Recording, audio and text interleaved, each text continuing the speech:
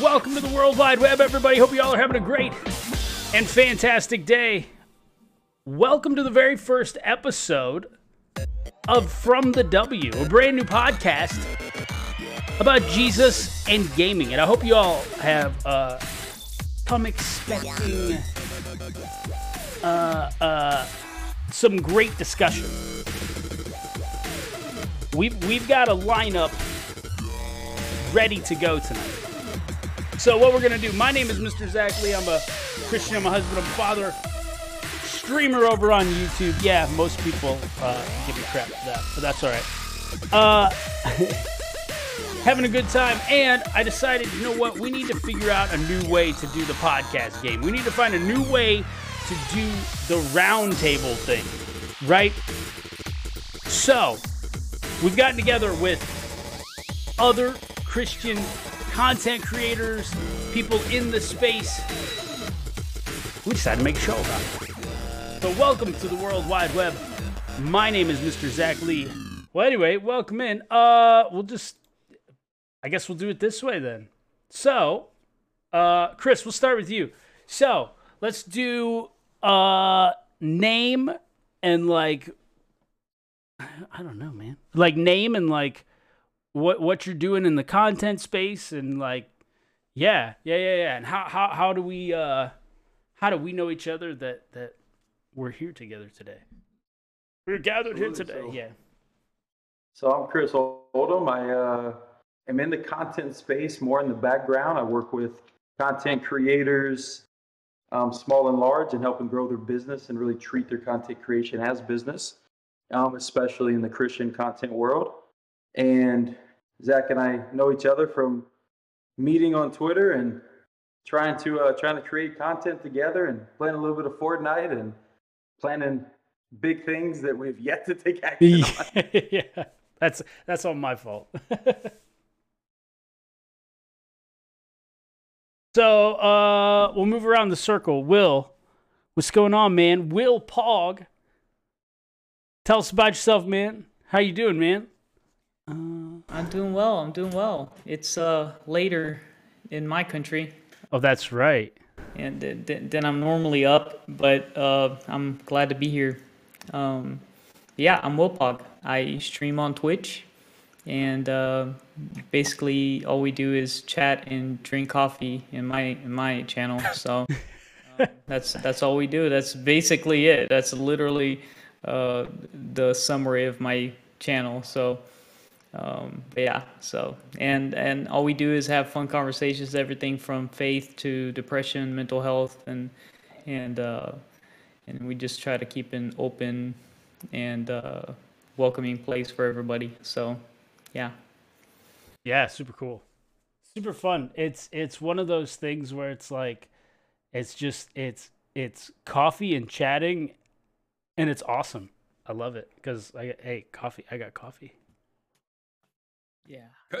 Having coffee and talking is a summary of basically 90% of business. That just summarizes almost everything. Unless you're holding a tool, then it's usually having coffee and talking. Yeah, true. All right, moving on. Christian Ninja, what up, man?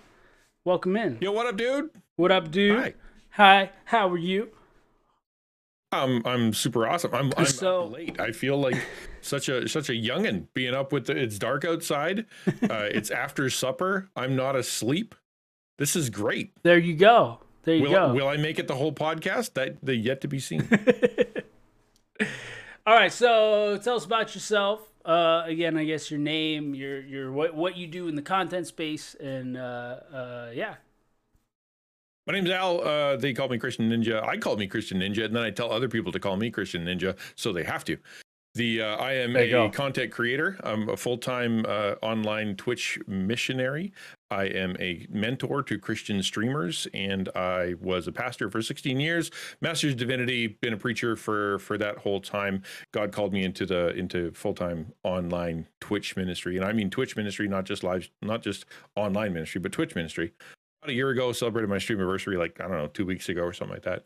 It has been a ride, man. It's a tiger by the tail ride. Yeah, dude, it's interesting. like just the whole thing. There's a lot to live streaming and just figuring that out. There is a lot to live stream. Yeah. Yeah, absolutely. Well, good to have you guys here. Good to have you guys here. So the goal of the podcast, I guess, is to actually bring conversation about things that might not be discussed elsewhere. Sometimes we talk about like different video games that get played, and it's like, oh, should a Christian be playing that game or something? And it's always interesting. No, the answer is no. And exactly. Some of these games, I go, what in the world? This is crazy. If it's not Tetris, you're not allowed to play it, and even then, you have to keep the sound off. Yeah. Listen, you have to live like you're Amish. Can you tell I was raised Baptist? I was raised Mennonite, bro. I wasn't allowed to play Halo when it came out. Oh, man. Just raised Southern, so you couldn't watch the Smurfs because they were evil. Really? All right, they were. Not as evil as Pokemon, but pretty close. Oh, yes. Pokemon was another one for me. Oh, man. I had Pokemon. So Pokemon is, at least in Brazil, like the Christians were just all about it, and like, oh, this Pokemon represents this kind of god, and if you play, you are worshiping that god, and I'm like, oh, okay, buddy. I'm not sure that's true. I was the same. Yeah, I was like the same way. I talked to my parents when I was little. I'm like, Pokemon. Like, my cousin was playing it. It was this awesome fad that was happening, which it's still a fad today, which is awesome. But like, I'm like, why can't I play it? You say no. Why? And they're like, do you know what Pokemon means? And I'm like, what? And they're like, pocket monster. Monsters, Zach. And I'm like, it's a monster. Like, that was the word for demon, which is another word for Satan, which takes you to hell, Zach. Yeah. And it was the word monster, and that's what they were stuck on. And then I'm like, that's not that bad. And they're like, but we said no. You know how many times your parents are like, because I said so. Yeah, that's where it ended. It was just. Yeah, and like in Pocket, not just Pocket Monster. It was like Pocket Monster, and here it was like, you know what Pocket Monster means? Yeah, it means that they're all they want is to take money from you and out of your pockets and into their banks, which is kind of true with Nintendo, but still a business. Though. Like that was sort of the stigma. DLC before they were DLC. The only way that could be more true is if they were owned by Disney. Yeah, right? Oh, right. Man. True. Doing some troubleshooting on the way Just here. Imagine if you were sitting there playing Pokemon with a friend who was playing D&D, listening to rock music while dancing. That's like it would be like the Bill and Ted's like phone booth would come up out of the floor and give you a direct invitation to go straight to hell. Yep. Where the floor drops out. Just gone. He's mine now. I've got him. The Pokemon was the last straw. So, well, then here's the funny thing, too. When it came to, like, shooting games, I wasn't allowed to play shooting games. And I'm playing, like, I tried to play Halo once at home. I borrowed the game from my cousin. My mom's like, you will not play this game in this house. Okay, whatever. Okay, I'm going to listen. But then I got Star Wars Battlefront. My parents were okay with Star Wars. Like, it was okay if I liked Star Wars, watched Star Wars. I played Battlefront. My mom walks into my room while I'm playing Battlefront, shooting guns. What game is this? I said, it's Star Wars Battlefront. Oh, okay. And she shut the door and walked out. Star Wars must have been okay. So. Yes. Space Wizards are good. Yeah. Yeah, as long as they're in space. Like, isn't that what Halo is? Stormtroopers is okay. Yeah. Yeah, they're not real, Zach. They're not real. They're not real, Zach. Yeah, they're not real. Yeah. They're clones. Halo's real. With those monsters. I mean, obviously, that electric chinchilla. Now, so. I don't have any stormtroopers back here. I've moved on. So yeah,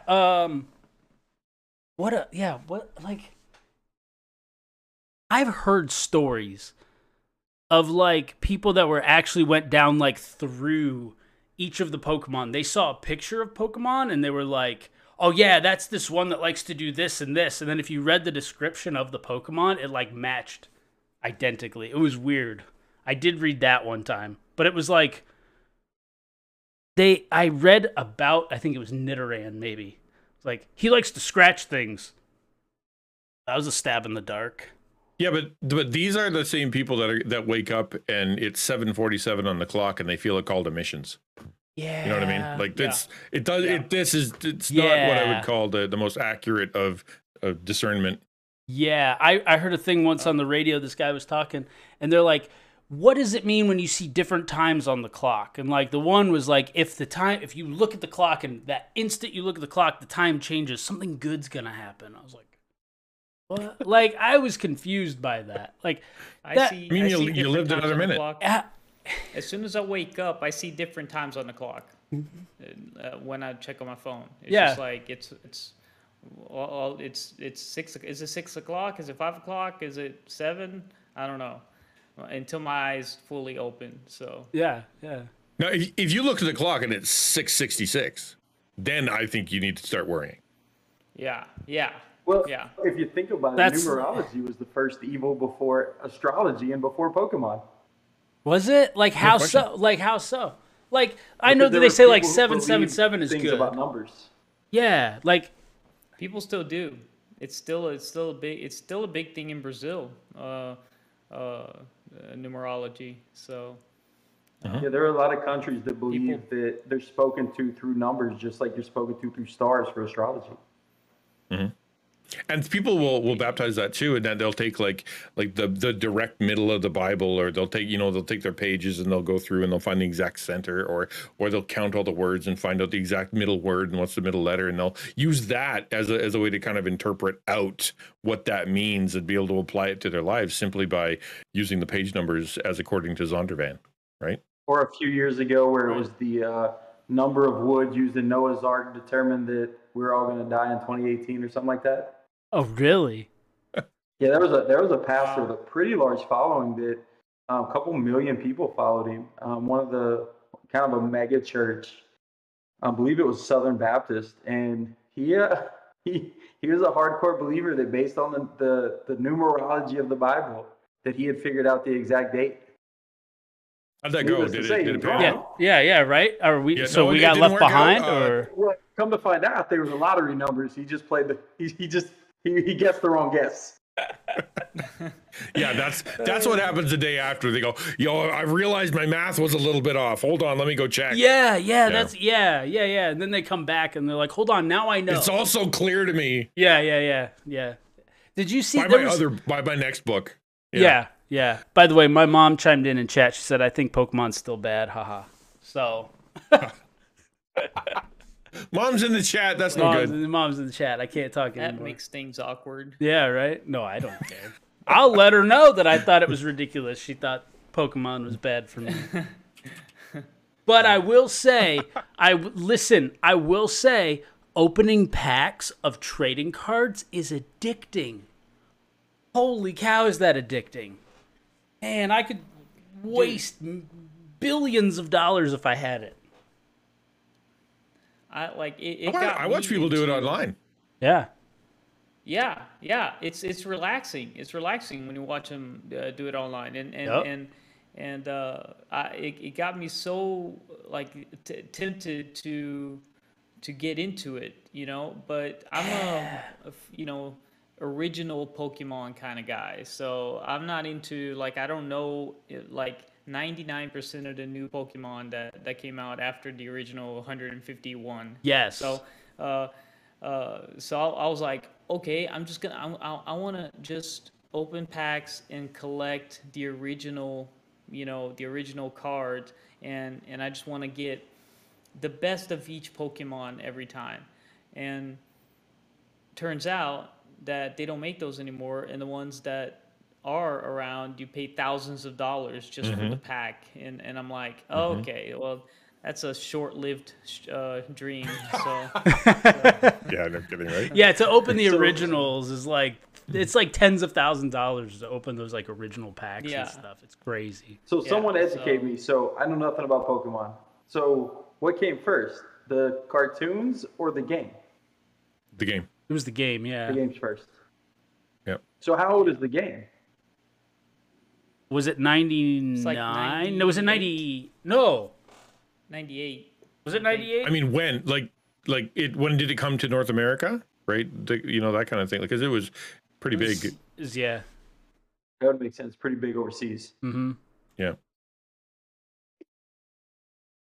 Actually, I mean, I got a favorite streamer. His name is Ferg, and he plays that MLB 22, the show, right? Yeah. And it's got a mechanic in it that as you play and as you earn and as you do better, you get cards. Like you get packages of cards, and it's not just like your players show up on cards. You literally, it'll be a row of, just like you'd go by at the store, and then you open them up and out comes your cards, and you just see him, like he just lights up like a Christmas tree every time these cards are on there, and then you see he's absolutely crestfallen and heartbroken every time he sees what actually comes out of it. Yeah. But he said, you sit there and you start feeding this machine. Then I flipped over to another guy, and he's just starting. He's a Christian missionary dude starting streaming, and he's playing the soccer, FIFA. Right, so Yeah, he's that's playing the same FIFA thing. and we're talking, and then all of a sudden it opens up, there's all the cards again, and I'm like, so this is just a mechanic that people have figured out, gets people absolutely just addicted to opening these things up because they're gold and they're pretty and it's got this nice animation and everything. It's a cash grab because they pay for it, right? They pay for these packs, so They can, yeah, to build their fantasy the better team, ones. to build their Yep. fantasy Unless you team. grind, Yeah. like you could either spend 17,000 hours playing or give them money. Oh, okay, gotcha. But gotcha. when you have kids playing, and you're talking 14 to 25, the stats are pretty heavily that they're purchased versus earned. I think it's like 85-15 that is purchased versus earned. So I mean, Yeah. whether that's Madden or baseball or FIFA, doesn't matter. It's quite That's the why- cash grab. And that's why they don't change much from year to year. That's one of the biggest complaints of FIFA players is because the campaign mode and the gameplay, the mechanics, they change nothing. They don't improve on anything. Why? Because they focus on the packs. They focus on the buying or the selling of these packs, and that's what makes them money. So they don't really care about the campaign or single player, mechanics and gameplay. So I mean, it's one that's of the part of biggest a- complaints. That's part of a lot of different games. Like anything that gets big, suddenly you've got these people out there that will grind the snot out of it just so they can get the elite items or they can get the the rare stuff, and then they'll go sell it for real money. Like there were like it was 5, 6, 7 years ago or whatever. People were grinding out like these super rare things in. I can't remember the game, but then they'd go online and they'd sell it for like $1,000, or they'd take a character and they'd build it up to level 80 and then sell it for like $1,000. Yeah, right? wow, Because they the were doing people that who like wanted to crazy. Yeah. But then you find out that in the background you've got these like this sweatshop about like 40 Chinese guys sitting around in the worst like computers in the worst environment, spending 19 hours a day grinding out on this thing, farming whatever, just so they can get these things so they can turn it over to their boss, who will then take their character and go. Like it gets pretty brutal. So it wasn't just once like you start digging down. Yeah, so it's not just like one or two guys that are like, hey, let's build up some accounts and sell them. This is like people are making businesses out of hiring people to sit and do this. To sit and like today you're going to go farm wheat, and I mean that's what you're doing. You're going to go do that, and you're going to do 19 hours of it, and then when you're done, we're going to take your character or take the gems or take the whatever, and we're going to go turn that into a profit. Now that being, the person doesn't get the profit, they're an employee, but even then they're under slave labor, right? Right. And to that point, Pretty much. what they would do is if you, so I have a client that was how he kind of got started in the gaming world, was he was selling and making 60, 80 grand a year, earning on these and then turn around and selling them. And so now you imagine if he's doing that kind of part-time and you've got 5, 10 people doing that full-time, and you've got somebody who's actively like selling them, building a business and selling them. Now you're talking about somebody's probably making $500,000 to $750,000 on probably, and this is American dollars, right? They're making American dollars, half to $750,000, and they're generally paying somebody anywhere from 20 to 80 cents a day, depending on the nation. Oh, Wow. Wow. see, that's where it's wrong. As far as some guy that's like, hey, listen, me and my friends are going to make a business out of doing this, and then they just grind and sell and grind and sell. Great, more power to you. But if you're going to hire people for peanuts, almost literally, then yeah, that's where you're going wrong. I mean, if you want to turn that into a business, that's a great idea. If people are willing to buy something, sure, make it into a business. I mean, it's an equivalent. Like you're working, and your work is effort. Your effort deserves remuneration. That's just how things work. It's just, well, like you said, when it becomes like that fast fashion thing where, you know, Nike is selling shoes out of sweatshops, or if you've got the, you know, whatever, you got, you know, coffee beans or chocolate, or pick the thing that's popular anywhere in the world, that the reason that it's so cheap, the reason your chocolate bar only costs you $1 instead of costing you $7 is because it's on the back of people who aren't being paid. Yeah. Right. The reason your coffee only costs you so much, and the reason you can go to the store and see walls and walls of it, is because the people that are picking it aren't getting paid. You know, the reason that like I don't get me started on this, but really the amount of blood, sweat, and tears that is put into the products that we generally don't even think about over here because they're so normal, whether it be the shirt on your back, or whether it be the material you're using, or the dollar store that you go to. There is an entire world out there that is producing that for North America, and not all of it is pretty. Yeah. I actually have a. Go ahead. If you look at the DOJ, I mean, there was stuff published about the chocolate industry specifically. You know, and you have Nestle and Hershey's and Mars and all of them, and just how deep, you know, to his point, how deep those were, especially with child labor. But you go stay in the U.S. and you look at the produce world, vegetables, any farming, 90% of the people in that world that's doing that work is not paid. They're getting to stay in a trailer in some farm. Like I've gotten to visit them with government agents in California and go to a place where this is what's being grown, yet all the guys are sleeping 25 guys in a trailer, and that's their pay. Their pay is they get to eat, they get to sleep in that trailer, but there's no actual, you know, money going to them. Wow. But that's how we keep the produce so cheap in the U.S. Slavery in the U.S., slavery around the world is not over.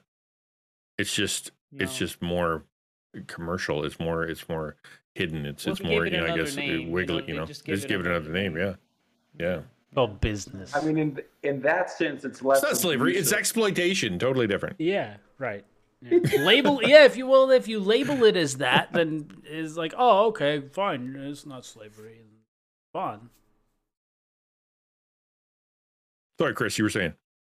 I was just saying it's basically they've found ways to make it some sort of indentured servitude versus, because you know I've been into some of those sweatshops in China, some of those in the Philippines. I've been to a couple in Brazil, and when you go to those, when you look at them, the way they get around it is, well, we give them something. They don't have to do it, but when you see how aggressive and how forced it is and how nasty it is, at the end of the day, for us in 2022, it's slavery. Yeah. Yeah, I have a friend that he wanted to start a coffee shop, and he realized like that same sort of thing that was happening. He wanted to roast his own coffee beans and all that kind of stuff. And he's like, listen, the way it's actually set up is not right. So he himself has gone down to South America. I don't know where he goes exactly, but he goes down to South America and actually like goes to where they're planting these coffee beans, where they're doing all this stuff. And he's like, he's the retailer going to the source.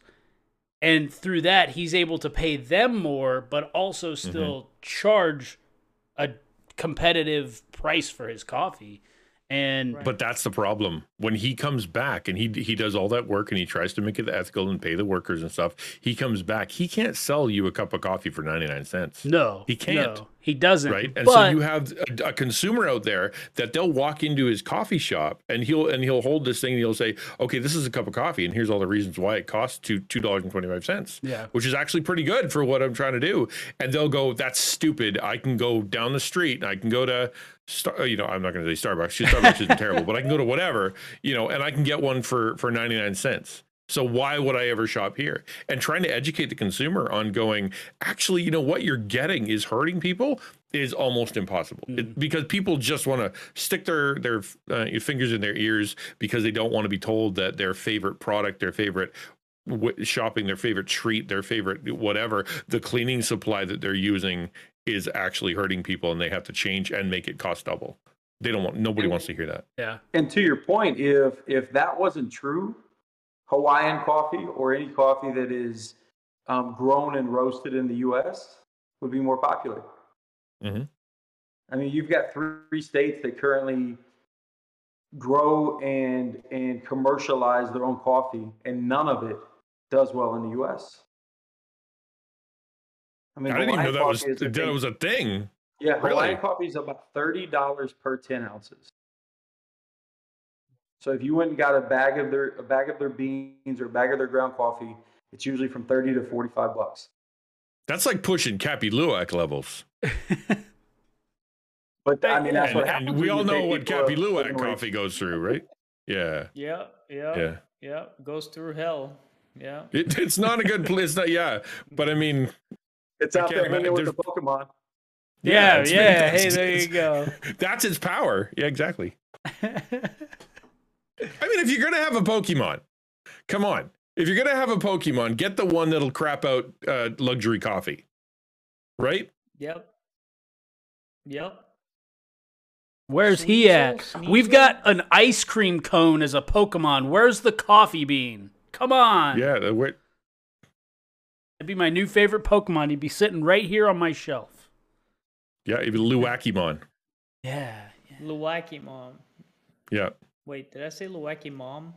It's Mon. Mon. Mon. Luwakimon is a very different. That's a different website. Yeah, very different thing. Okay. Yeah. Okay. People are known as Karens.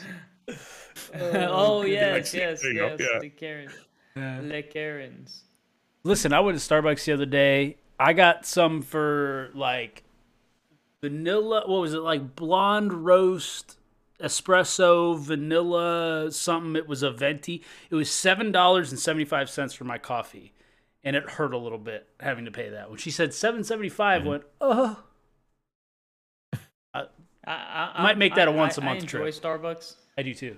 I enjoy Starbucks and I go every time I go to the States and stuff like that. But I do realize that they do charge too much for their coffee, especially because they don't pay fair wages to the farmers. You know what I'm saying? So they're charging more. Like they're charging, like, say, U.S. raised coffee prices, but they're not paying that. They're not paying that. So, well, it's like the fashion in the fashion industry. You've got Chanel that sells a bag for thousands and thousands of dollars, and it's made in Taiwan. You know what I'm saying? So they're paying slave wages and they're charging a lot. You know what I'm saying? A lot. So it's not always like, oh, you get a shirt that's cheap because it was because of slave labor. You can buy premium stuff that comes from slave labor. You know what I'm saying? So and it's kind of sad. Now, do we as Christians have a moral obligation to be investigating this stuff constantly and making sure that everything we do is morally upright? Because, and this is a issue that I've had in the past, because you start you're looking around at how many things in your house are made by Nestle. How many things in your house really are fast fashion? How many, like if I want a fancy shirt and I want to get it, screened and stuff, I have to go figure out where they're getting the actual shirt, what the brand is of that shirt that they're going to be screening. So for me to be able to sell my merch, it's an endless thing. At some point, it gets so overwhelming. I think that's part of the weapon, is that the details and the searching gets so overwhelming that it becomes impossible for your average consumer to be able to figure out whether or not it's moral. So you throw your hands in the air and you go, forget it. I'll just, I don't know what I'm doing. I'm just going to hope somebody fixes it. Do we have an obligation as believers, as churches? See, and I believe so, and I'm kind of weird about it. I think when you think about it, it's one thing to go and search for it, but just look at what is easily accessible to your knowledge, right? So, like, for example, I refuse to allow myself or my wife or my kids to eat Subway. Subway knowingly allowed children to be abused for 8 years and hid it. I feel morally obligated by my faith to say I'm not going to eat Subway. Or Nestle, for example, same thing, because it's something that has been made very public. It's not like your little corner place, like to your example, the T-shirts, right? Like, never seen anything on the news specifically about the T-shirt. Now, can I make an assumption that because it's made in China, there's a high chance? Well, yeah, I could. But there are certain things, go to Nike. It's been made very clear that there's an abuse of individuals. There's an abuse of everything you can imagine, from children to elderly to women, and yet that continues to be a business. So for me, I think when you become aware of it, instead of turning around and burying your head in the sand, it's time to at least say, this is something I won't participate in due to my current knowledge. Yeah. Chris, can I ask you a question? Like, you sound like a guy who's got experience in this arena. How is Nestle, let's just say Nestle, how are they getting away with it? If everybody knows they're freaking evil, if all, like, half of their products are literally just, you just take a child, you bring it out, and then you put it into a bar, like, if that's what they're known for, why are they still in business? Because at the end of the day, we don't really care. And that's the honest answer, because when you go... Apathy. It doesn't affect us. Yes. Yeah.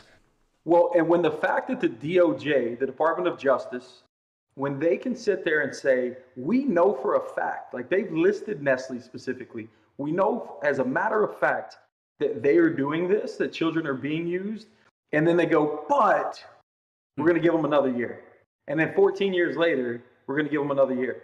And what they're saying is, we are so dependent on chocolate, we don't believe that chocolate can be produced if we pay anybody a fair wage. So you know what? We're going to turn a blind eye. It's the same reason that, like I said earlier, agriculture fields, I mean, even now where marijuana is legal, marijuana fields are filled with abusive, harmful labor. And at the end of the day, the U.S. knows. You're in states that are screaming, in California, screaming about the rights of employees, but then we'll turn a blind eye. And at the end of the day, you can't blame anything other than the fact that they just don't care. It's better to have a cheap price for the things that you don't want to pay excessive amounts for than to hold somebody accountable. Okay, then let me ask this follow-up question. Now that it's the Christian Ninja Show, Zach, you can just hang out there. I'm gonna go make coffee while we're talking about it. So my question to you is then, how do you change it? If apathy is the problem, apathy is probably the hardest thing to change. Like, I'd rather you be angry at me than apathetic about me. You know what I mean? Because I can figure out anger. We can talk about that. But if you're apathetic and I can't even get you into the room, that's impossible. So how do you battle that level of national, international apathy? So it's like being anywhere else. So when you look at how things are corrected anywhere in the U.S. or anywhere in the world, it usually is groups of people aligning themselves to say, this is unacceptable and we stand against this. So in the U.S., we have an opportunity as Christians to do that on any topic. If Christians united on any given topic, whether it's pornography, whether it's abortion, whether it's abuse of labor, whatever it could be, if Christians united on it, it would stop. Because if roughly, let's downplay what the supposable numbers are, right? So let's say the numbers, only 60% of the U.S. is Christian, which supposedly it's much higher, but let's say 60%.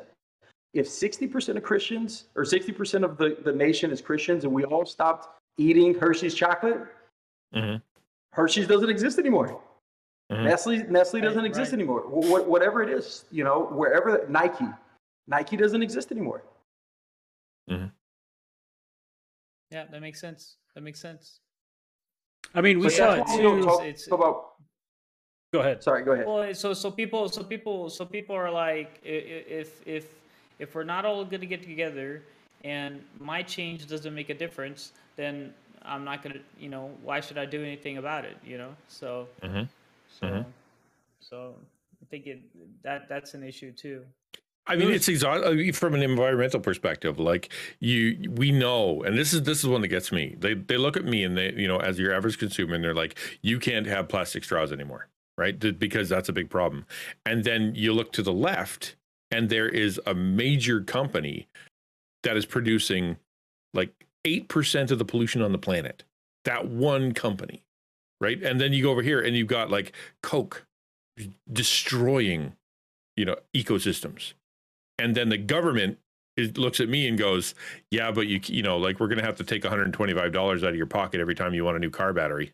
Sorry, it's an ecology thing, right? It drives me insane because if they were to take the energy that they're pouring into the average consumer that's making a pittance of a change and pour that into the actual companies that are causing half the problem, it would be solved. I mean, reasonably solved, would it not? I feel like I'm just a naive big baby because it seems to me like I'm like, well, how is it hard to walk up to them and go, okay, stop dumping your crap in the water. Oh, and if you keep dumping the crap in the water, you're not allowed to do business anymore. It's illegal, right? That seems easy to me. I don't know.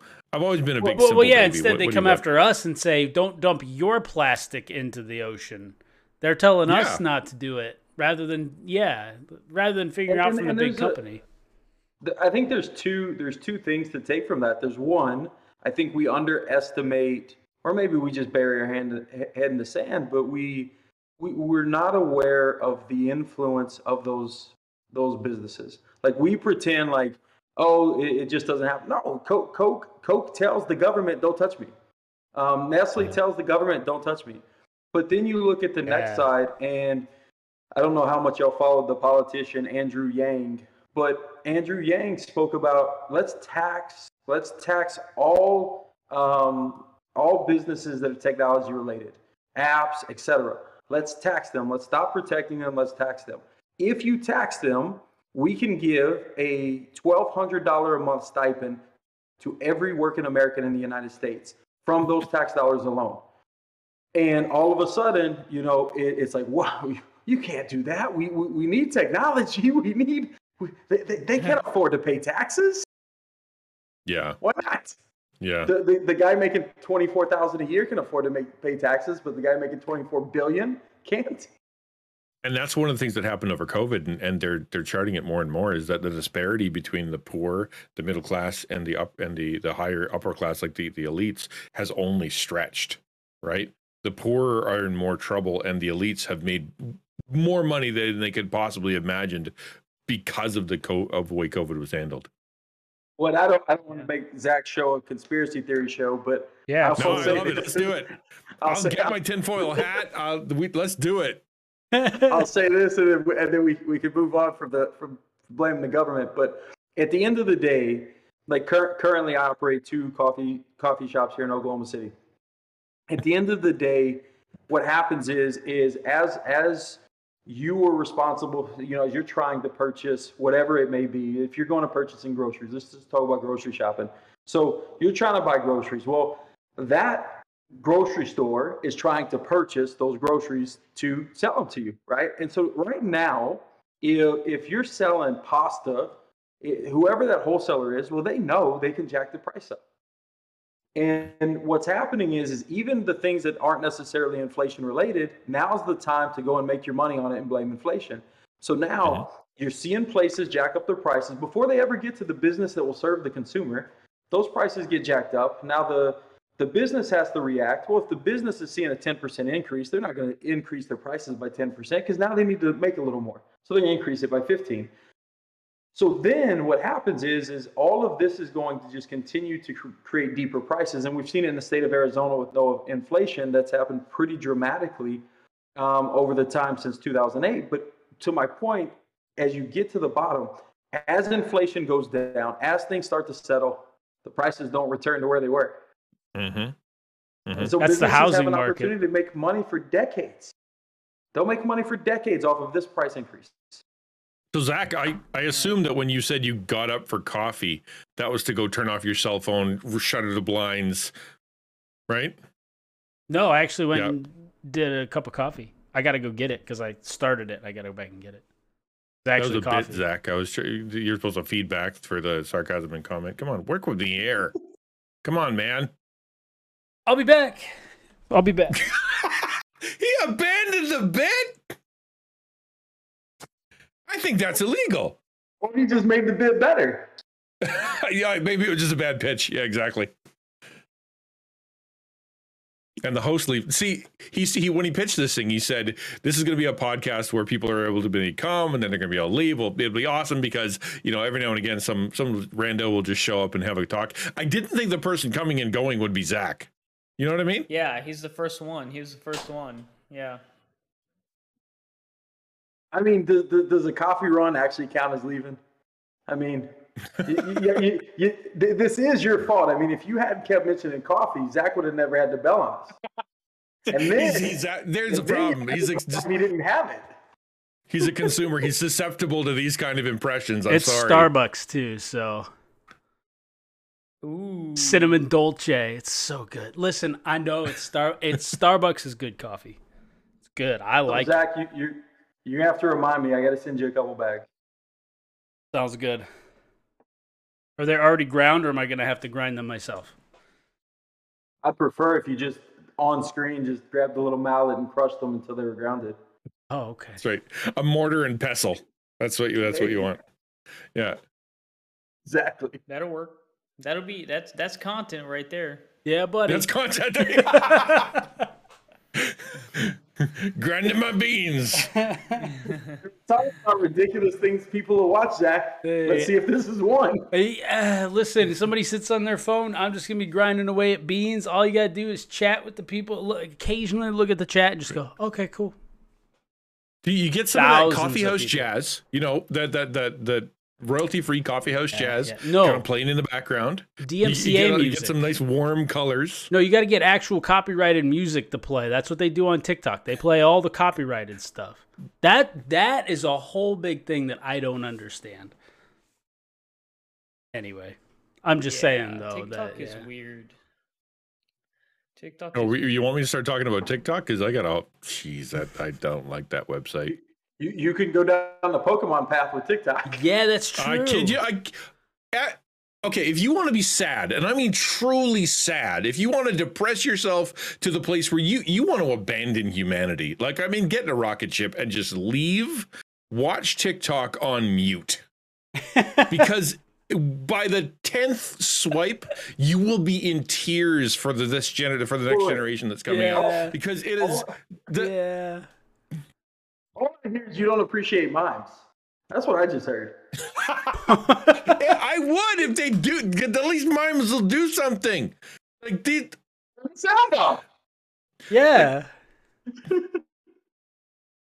My thing is though, is nowadays all these companies are actually like getting on TikTok, and so it's like every third video is an ad or whatever. I'm just like, okay, this is getting too much now. It's almost too much. Hello, fellow kids. It would be so bad if it wasn't the same ads every time. That's true. I watched I think I only have seen 4 ads. Really? Yeah, it's the same 4 every time. I either get the Fortnite one that starts up. Yeah, that's a good one though. I enjoyed that one. After the first 10 times. And then I get the boxers one. Yeah. And then I get the coffee one. And then I get the men's shirt that says, hey, women get push-up bras, so let's get a push-up bra shirt for men.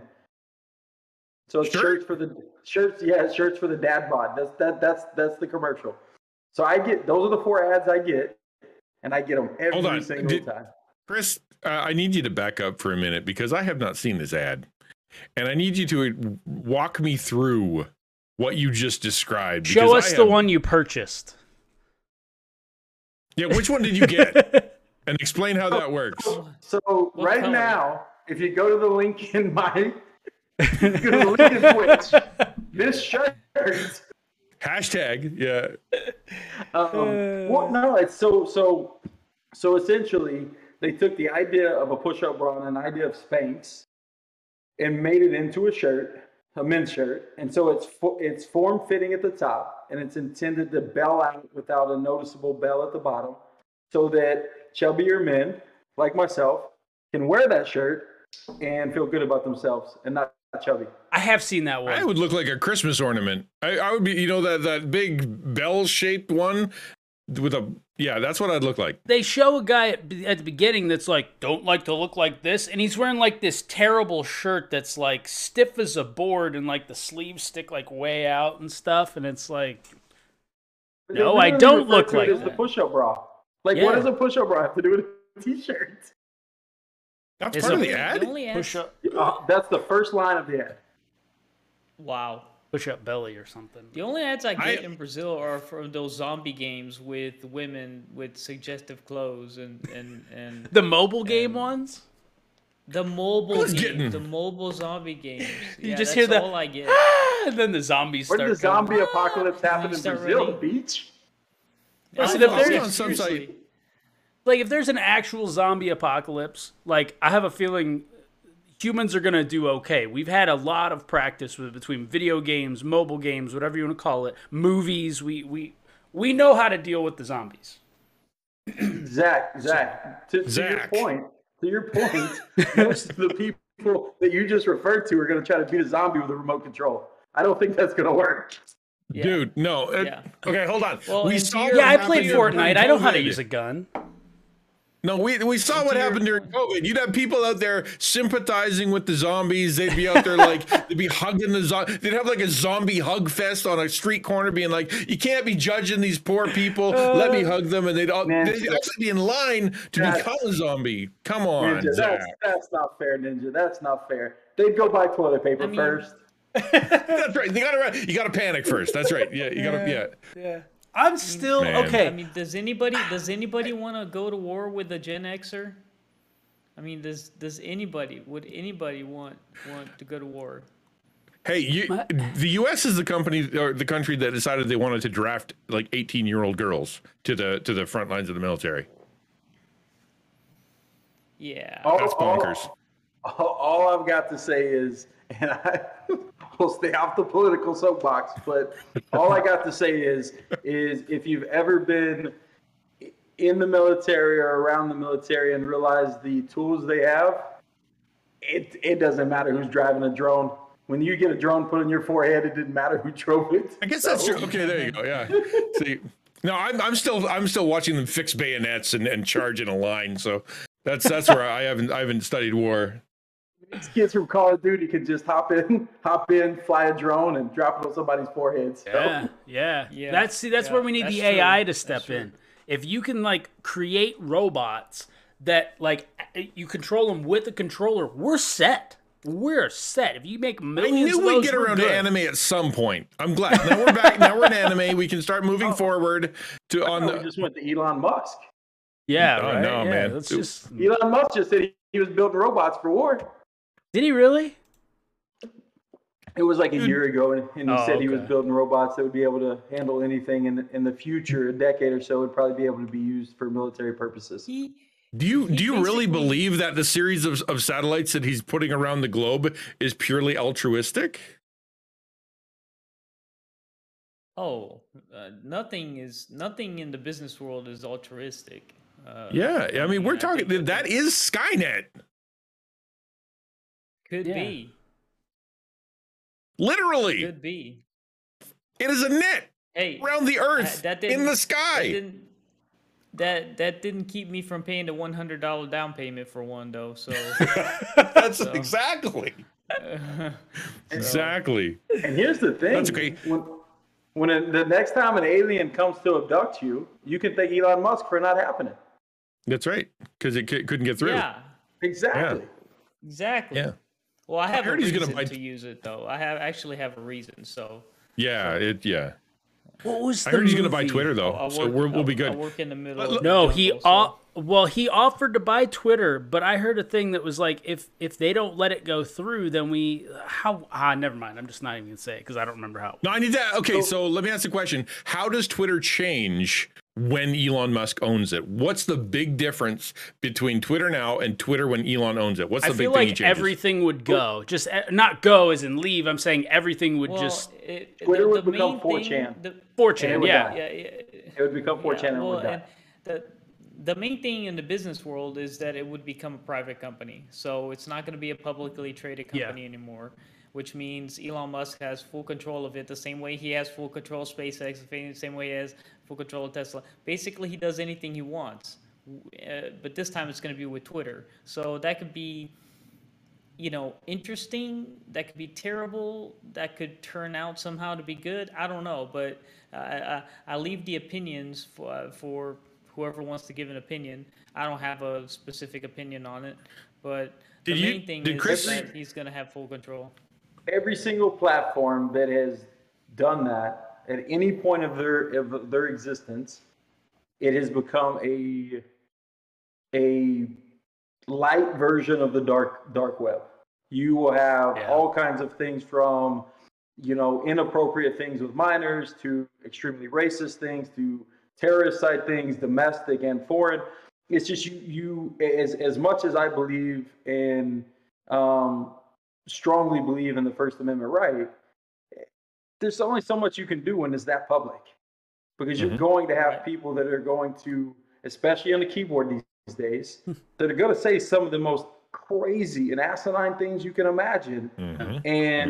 And they don't, I mean, look at Twitter now, right? There's a toxic side of Twitter where you're getting slandered and threats made and racist things said. And it's been used by terrorist organizations. That's a fact. And that's with a barrier of entry of appropriate, inappropriate and appropriate things to say and not say.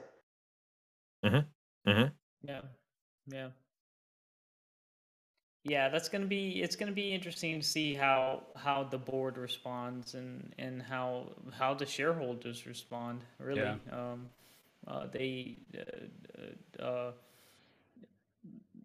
it doesn't change the fact that he only owns less than 10% of the company, so it's not like he has a majority vote or anything. So he still has 90% of the company need to convince, although he might, and he just hasn't reported it yet. True.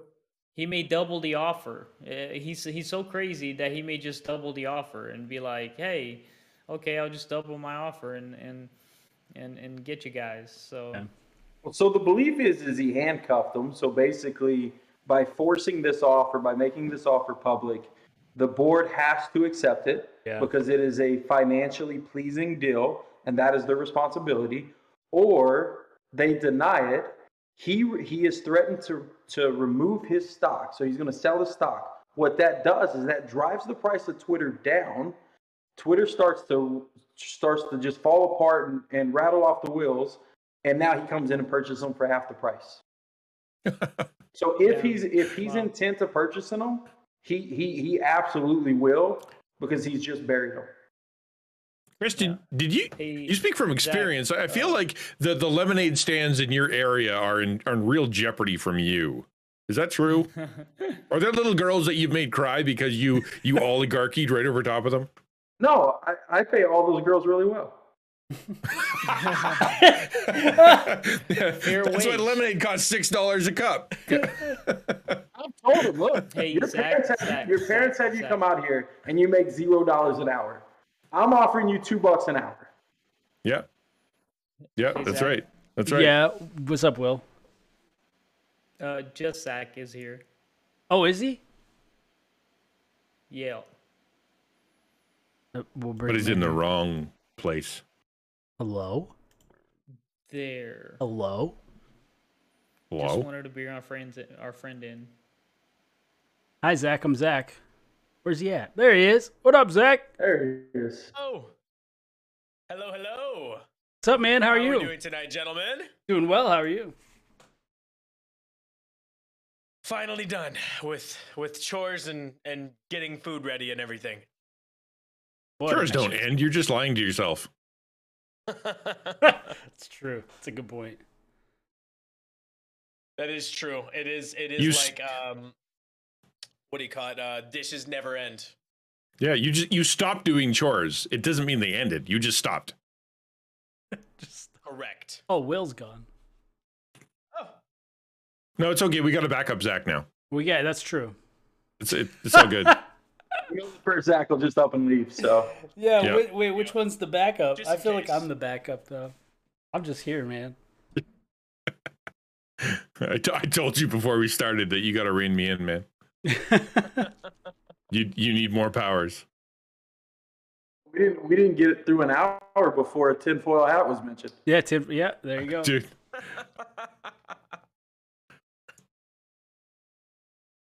Surely, okay. What's the big topic, man? What's coming up next? I was gonna do quick do. We got an introduction here. Mr. No, I guess it's not Mr. I'm Mr. Zach. You're just Zach. I was gonna call you Mr. Zach because I was trying to be polite. Funny. That's and funny. like courteous, whatever you want to call it. So I'll let so just Zach. I'm just gonna call you Zach. I don't know. So introduce yourself. Who are you? What you doing? Like how? Like what's your involvement in the content creation industry and plans and all that kind of stuff. All right. Well, so I've been a content creator and streamer for about 3 years on Twitch. And what I do is I mostly play a lot of FPS games because I'm very, very competitive, and starting to get it a little bit more like MMORPGs and some fun single player storylines, just to make sure that I don't put all my eggs in one basket, but also all my stress levels in one game, because Call of Duty, Apex Legends, all that stuff can really make you go crazy. And then in the content creation space, what I mostly look to do is to do things different, and to do things from the perspective of someone who's like brand new to a community. So if someone comes into the community and they know absolutely nothing about content creation or streaming or where to start, and stuff like that, I like to stay up to date on technology and peripherals for that stuff. So I like to talk about that stuff too. I like to be a very well-rounded person. I was gonna name myself Zach of all trades at the beginning of streaming, yeah, but that didn't work out. That name was taken. Oh, that name was taken. So I was looking at that Twitch username. I was like, someone has it. And then YouTube, someone had it, but it was a totally different guy. Oh. See, then you gotta go change your name. Yeah. Could have been like Tad of all trades. Yeah, there we go. Or Jeff of all trades or something. Yeah. There you go. I should have known to take it to the court, you know? Take it Zach to of all the trades court. is good. That's good. Like I'm actively kind of in awe of how good that is. That's really good. I kind of feel bad for you now. Can I ask you a question though, Yeah. Zach? Mm-hmm. So this is something that actually came up today. I was talking to somebody about what kind of games I play on stream and their games and whatnot. And I was saying I basically got gamer ADD. Like when I sit down to a game, I'll play level 1 to 3 and I'll be like, well, that was fun. And then I want another game. I want to do something else, you know, unless it's like a movie game, like Detroit Become Human, which is like, it's just kind of, you keep watching because you're watching, right? I just get bored.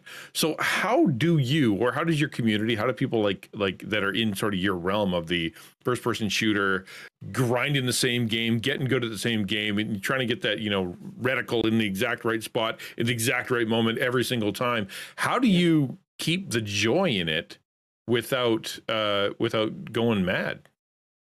I mean, for me, I think I really enjoy the challenge and the skill level that's involved once you start getting better at the game, because there's not really a skill cap. Like in some games, it's like you have 3 difficulties you can choose or 4 difficulties you can choose on how you want to play through the game, and you can get used to like patterns and things like that.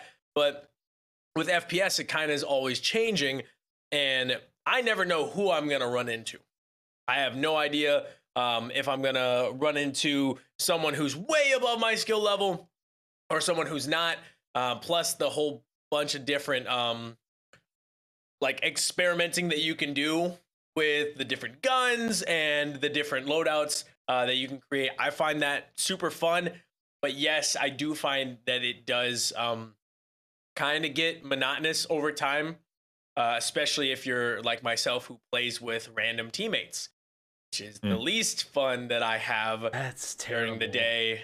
Yeah, I mean, I've reached out to so the people who are normally live when I'm live are like large content creators or other people in my similar circumstance who maybe I just haven't heard of yet. And so I've obviously heard of the large content creators, and I'm always looking for those smaller, medium-sized content creators to collab with. But the large content creators, they don't really want anything to do with me because they think I'm just there to, Sponge. to pretty much ride their coattails. Even though I'm like, no, I'm actually really good at the game, and I'm a very genuine human being who who wants to get to know you as a person. But you just see it as the person who comes in your chat and says, "Hey, can I play?" 10 times today, by the way. Listen, in my chat alone. even as a small streamer, when somebody jumps in is like, "Hey, can I play?" Like, depending, it's like, yeah, it's like, well, I kind of want to do my own thing sometimes, and there's nothing wrong with that, but yeah. Have any of you had the "Can I be mod" thing within like the first 2 seconds? I've never had that. I'm like, I didn't realize that was a meme, but apparently it's a thing. You guys have had that? Yeah, not often. Today too. Today was today also. Yeah, I've had a lot of things. Oh yeah. Someone came in and like we weren't even talking about music, and he goes, "Hey, can you play this song?" I'm like, it's copywritten, so sorry, I can't do that. Like I'm trying to make sure. He goes, no, I play it on my stream all the time. Like it's totally fine. I look up his name. He's not even a streamer. He's got 0 followers, no videos, and he goes, "Oh, my videos aren't up." I'm like, well, you don't put videos up. yeah, I was like, because you're not online. Yeah, So, exactly. I'm not gonna play this song where it's in German and Dutch, and I don't know the lyrics. But I looked them up, like in the middle of us talking, and I was like, "These are inappropriate as heck lyrics. I'm not playing this at all." Yeah, like the German cover of like Nicki Minaj or something like that. Yeah. Oh, like it was like, oh my gosh, it was pretty Zach, close to like, tell us what this song was all about. Just lay it out for us, Zach. let's just in say it had to detail, do with please. a type of club, and it had to do with a Like type golf? of word. Yeah, golf pretty club. much. Yeah, type of word. Golf 4. Okay. Yeah. That's not too bad, Zach, to be honest. Yeah. No, I mean it was Maybe you're definitely just more sensitive than others. Oh my gosh. No, it was just so random. And then someone popped in and was like, "Hey, how does one go about getting mod in here?" I was like, You recommend a Dutch song? yeah. That's right. That's right. Check over this song and translate it from Dutch, German to English. Yeah. And then bada bing, bada boom, you get a green sword next to your name. Yeah. Yeah. Perfect. Boom. Yeah, you guys don't know, like Dutch. I live by the Amish, so I could just have them translate it for me. Wouldn't that be fun? Bring in that song, hand it to one of the leaders in the Dutch community, and just say, "I don't know what this says. Can you read it to me? Just like translate it in English for me." No. Yeah, I would. Can you film that when you do that, please? Oh my gosh. Please. Now, here's the question, Zach. The community that you live close to, would you have to print it, or could would they read your phone? Oh, they have phones, bro. They have Okay, electricity. So, it's not deep Amish. They have. They're not strict. You got some of those that would have to be like, I got to read it. It's got to be on paper. There might be, unless it's rolled out like. Yeah. There's some that would, but You roll it out on the scroll, and then all of a sudden it reads what Zach's saying it reads, and they're like, I couldn't be more disappointed. It says, I rolled up in my. I can't say the next part, and I don't think I can say that part either. Hold on. Dance. It's something about someone's butt. That's all I got. They would stop pretty quickly and just, I'm not doing this. Cowards. No, I mean, if going back to our earlier conversation about do you have the requirement, the moral requirement to step away from something? I mean, I'll give them credit. I mean, a lot of them will step away from things other Christians won't. So yeah, that is true. But a lot of them have cell phones, so and Instagram and Snapchat. And what are you eating, Zach? It looks like paper mache. Pretty much, yeah. So it's just tuna and Triscuits. Tuna with a little bit of avocado oil, mayonnaise, and some lemon juice, and some cracked black pepper. And some cracked what? Yeah, pepper. Yeah. So and some crack, and then it cuts out. Well, you can see it. You can see the pepper on there is quite heavy, very dark black. Because I like pepper. I like spice anyway. But are you masking the tuna flavor? Because I feel like that's what I would do with pepper. A little bit, but I mean, I'm eating it because I rolled my ankle a little bit when I was taking the dogs on a walk the other day, and it's good for anti-inflammatory purposes like tuna and fish and stuff like that. But it has a ton of protein in it. Like 1 can of tuna is like 42 grams of protein. So, I mean, it's small and it's kind of lighter, especially before bed, to have. So I don't have like a huge meal to digest before I go to bed. So when I was working at the mill, like as a teenager, so basically ages 18 to like 24 kind of thing, I was working there. There was a year where every guy, they were all wanting to work out. They were all going down to the new gym in town. They were all trying to get as buff as possible. So the only thing they ate, these two guys, for the entire summer was a can of tuna with ketchup squirted on it. Like they'd open up, they'd take the lid off the tuna, go with some ketchup, mix it up, and that's literally all they'd eat for the 12-hour shift. Oh my gosh! Yeah, one can. That was an awesome smelling dish. Yeah, 1 can, yeah. The only thing they could have done to make it worse is microwave it. Yeah, because then they'd have ruined the microwave. So here's the real question: how fit did they end up being? Yeah, it was the same, man. They looked exactly the same at the beginning of the summer as they did at the end. I mean, I think that's a win because I would have assumed they would have almost starved to death. Yeah, they may have gone for other food during the other 12 hours. I didn't see them. I was gonna say, yeah, they go home and they're popping open the ho-hos and the hostess and all that different stuff. Okay, well, I have a quick question for all of you. I don't know if any of you partook in these specific treats, but were you more of a ho-ho person or a Twinkie person? Ho-ho. If you partook in those. Still if am. not, if you were more like a Little Debbie person, what's like the go-to Little Debbie snack? I've never had either. I don't even know if I've ever had a Little Debbie snack. Really? What? Mom was for sweets. I mean, I was very chubby when I was a kid, so I should check that out. Oh, I'm chubby now. I prefer steak though. Yeah. As a currently quite fat man who does not care about his health and actively seeks these things out, I kind of feel bad that I don't have a good answer for you. I'd like to blame the fact that I'm Canadian and that they're just not plentiful, but it's not like we don't have Twinkies. You know what I mean? Yeah.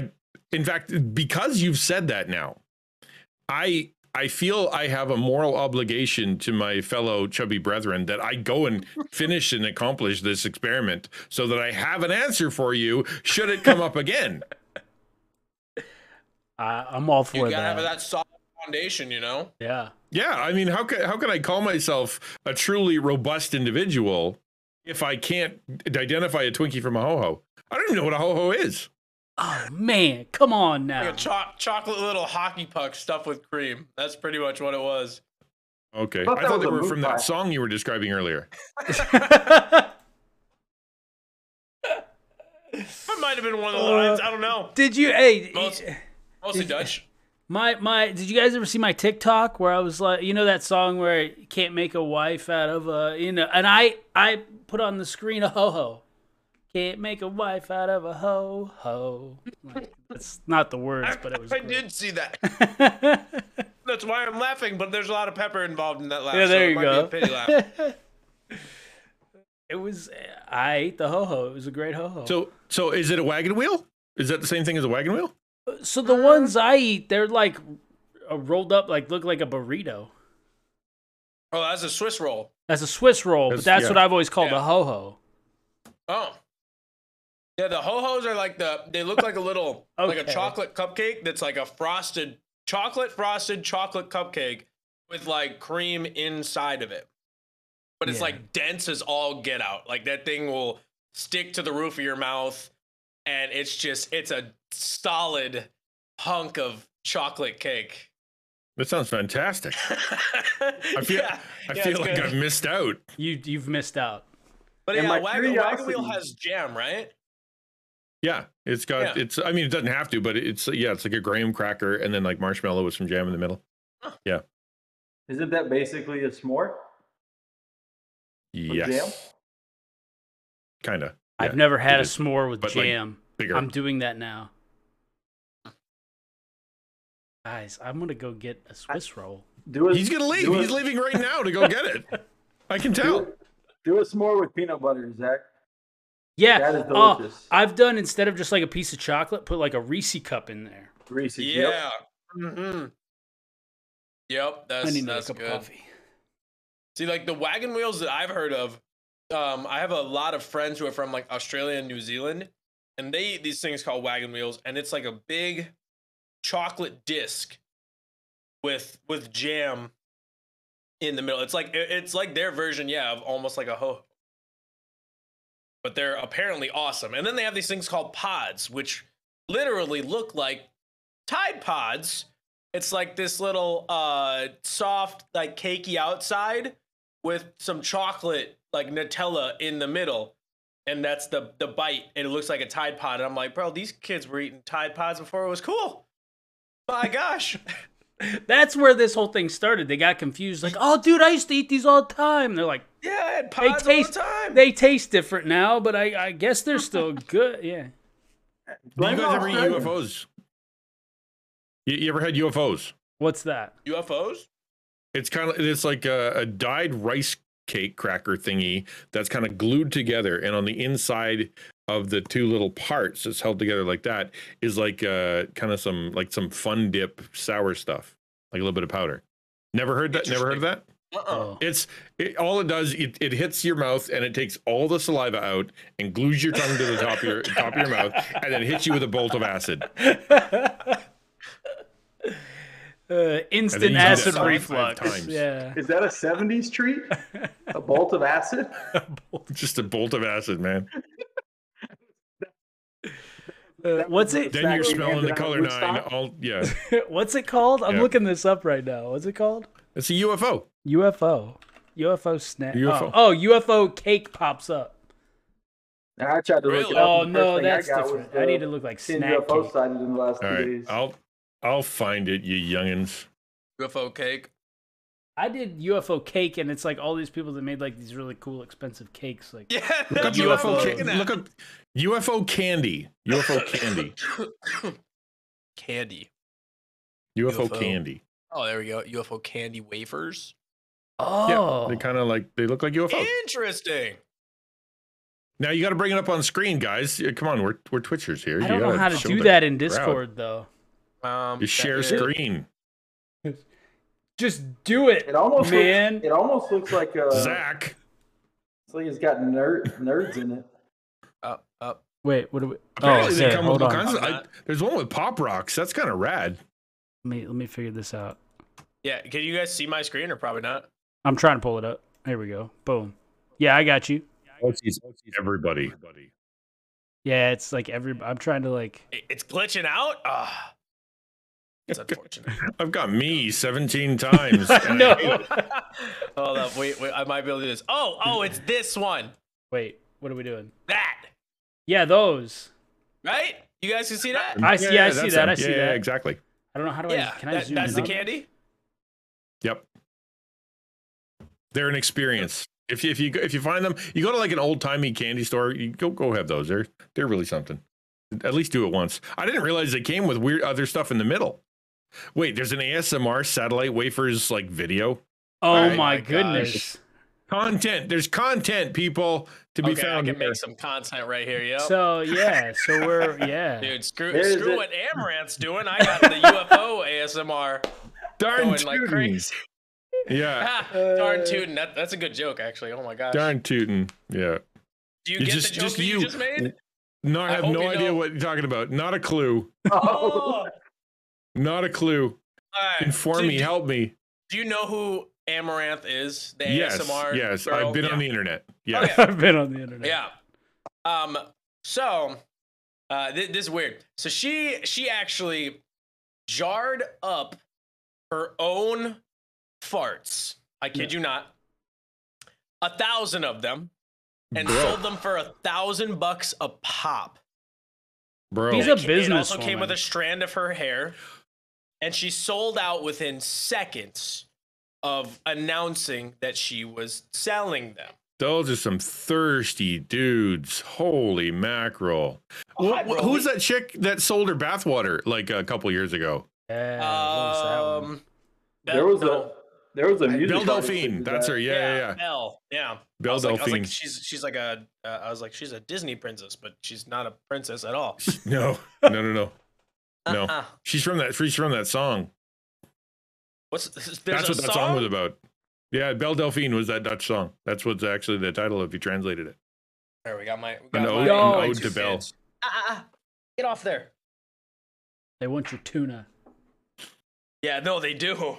Especially this one. The little chunkiest new puppy. This guy right here, Broly, he is a little tank. He will eat food all day. You put food in front of him and it's gone. You put water in front of him and it's dry. Sounds like me. I was gonna say I can relate. Yeah. What are you talking? He's making it sound like a bad thing. Yeah, when we adopted him, the people were like, "Oh yeah, he's gonna be like maybe 50 or 60 pounds maximum." Take him to the vet, and they're like, "Nah, he's gonna be like 80 pounds." I was like, 20, 25 more pounds more than expected. All right, I like it. You got kids? No, not yet. No. Not yet. 'Cause I'm it's only always fun to 25. see the dog come flying in and just destroy an entire group of toddlers. That's always fun. It's like bowling. Make sure You to just gotta, film you it. gotta hold him at the gate like they do greyhounds in a race. And get him super excited and just let him Yeah. fly through them. Yeah, the toddlers are the bunny that's kind of going around the exactly. Yes. Yeah. Have y'all ever been to a rodeo where they put all the guys, they sit in chairs, they start to play blackjack or poker, and then they let the bull run through it? Kind of like that with kids. Yeah. Awesome. Just as much fun to watch. Zach, is your camera on a swivel? Like, do you have it like on? I was gonna say it did No, like an that arm or something? Sweet. It's a webcam. I wish I had a cool enough camera for that. No, I think so. My light is right behind I have two monitors right here to my streaming PC, and this is where I normally sit it because this is what people normally see are like all these cool posters and my Bible verses and stuff. Because Right. I have God and anime on my side.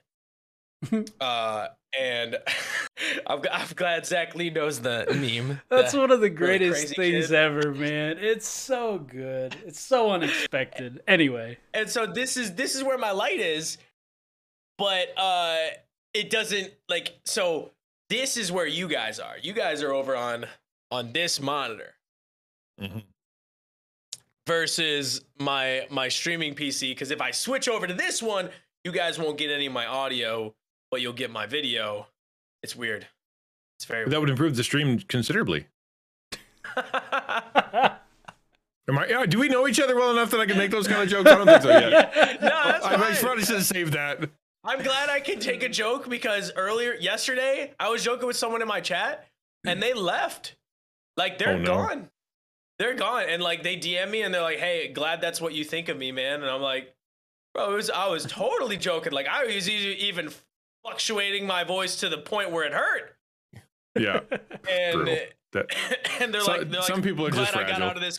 Yeah, they're like, I'm glad I got out of this community early to find out what kind of a person you are. And I was like, oh, glad you're such a snowflake. Toxic. You're toxic. Toxic. That's the word. Yeah. The toxicity was incredible. If I can hold up, I might be able to do this if I put this here. I just like how interactive it is watching, and you can kind of see the different angles and changing stuff. That's cool. You need to clean behind your monitor, bud. Yeah, It's dusty back there. It is dusty back there. No, you're not wrong. This could be better. This could work. This could work. Cause then I like the Sonic poster. yeah, Very cool. yeah, Solid. that poster. I wish I could get like better view of it, but like it's got a whole bunch of different characters inside of the graffiti. And I saw it one day in like I went to this old like vintage comic book store because when I was one of my part-time jobs that I did alongside of streaming was I took care of people who had cerebral palsy and autism. And that was one of my jobs. I'm just a bartender now. So I left that job because it was like an hour drive.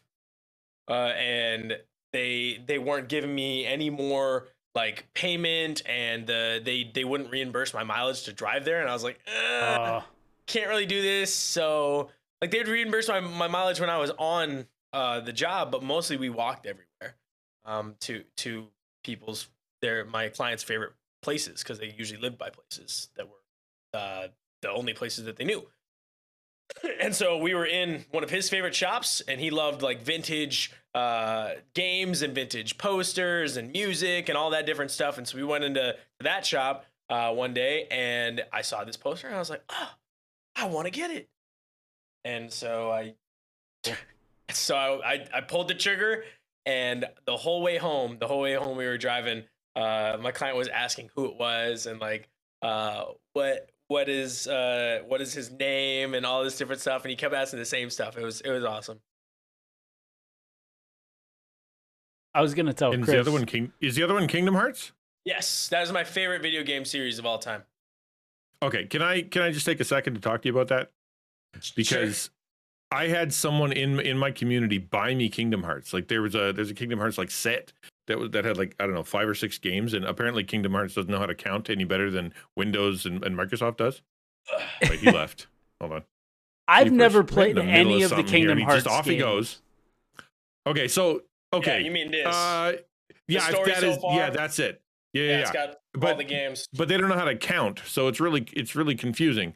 Yes, And so correct. I played the first one. So I played the first one. I got I don't know, like 3/4 of the way through, and the story wasn't really what I would call captivating, and all the action was just me hitting the same button until things happen. And I'm like, this game, how are people obsessed with this game? And then nonstop it was, you got to get to the next one, so you got to get to the next. I mean, you have to play that one, but then after you play that one, then they get good. And I'm like, but I don't like the bad one. No, the hardest one to play. So even being a very big Kingdom Hearts fan, the hardest one to play has gotta be it's gotta be Chain of Memories. And they pretty much were testing out this new game style. So instead of like you running through the levels and you like got new keyblades from the different worlds and all this different stuff, you used cards, and you had a deck of cards in the bottom left hand of your screen, and each number represented the attack power, but then you combine different numbers to make a different attack variant. I know, right? It was so insanely confusing, and I'm like, dude, Seven of I've Diamonds. only played through that game one time. All the other ones I played through many, many times, but I've only played through Chain of Memories one time because it was not good in the fighting. The story was great. You went through this castle, but you had to get to the top of the castle in order to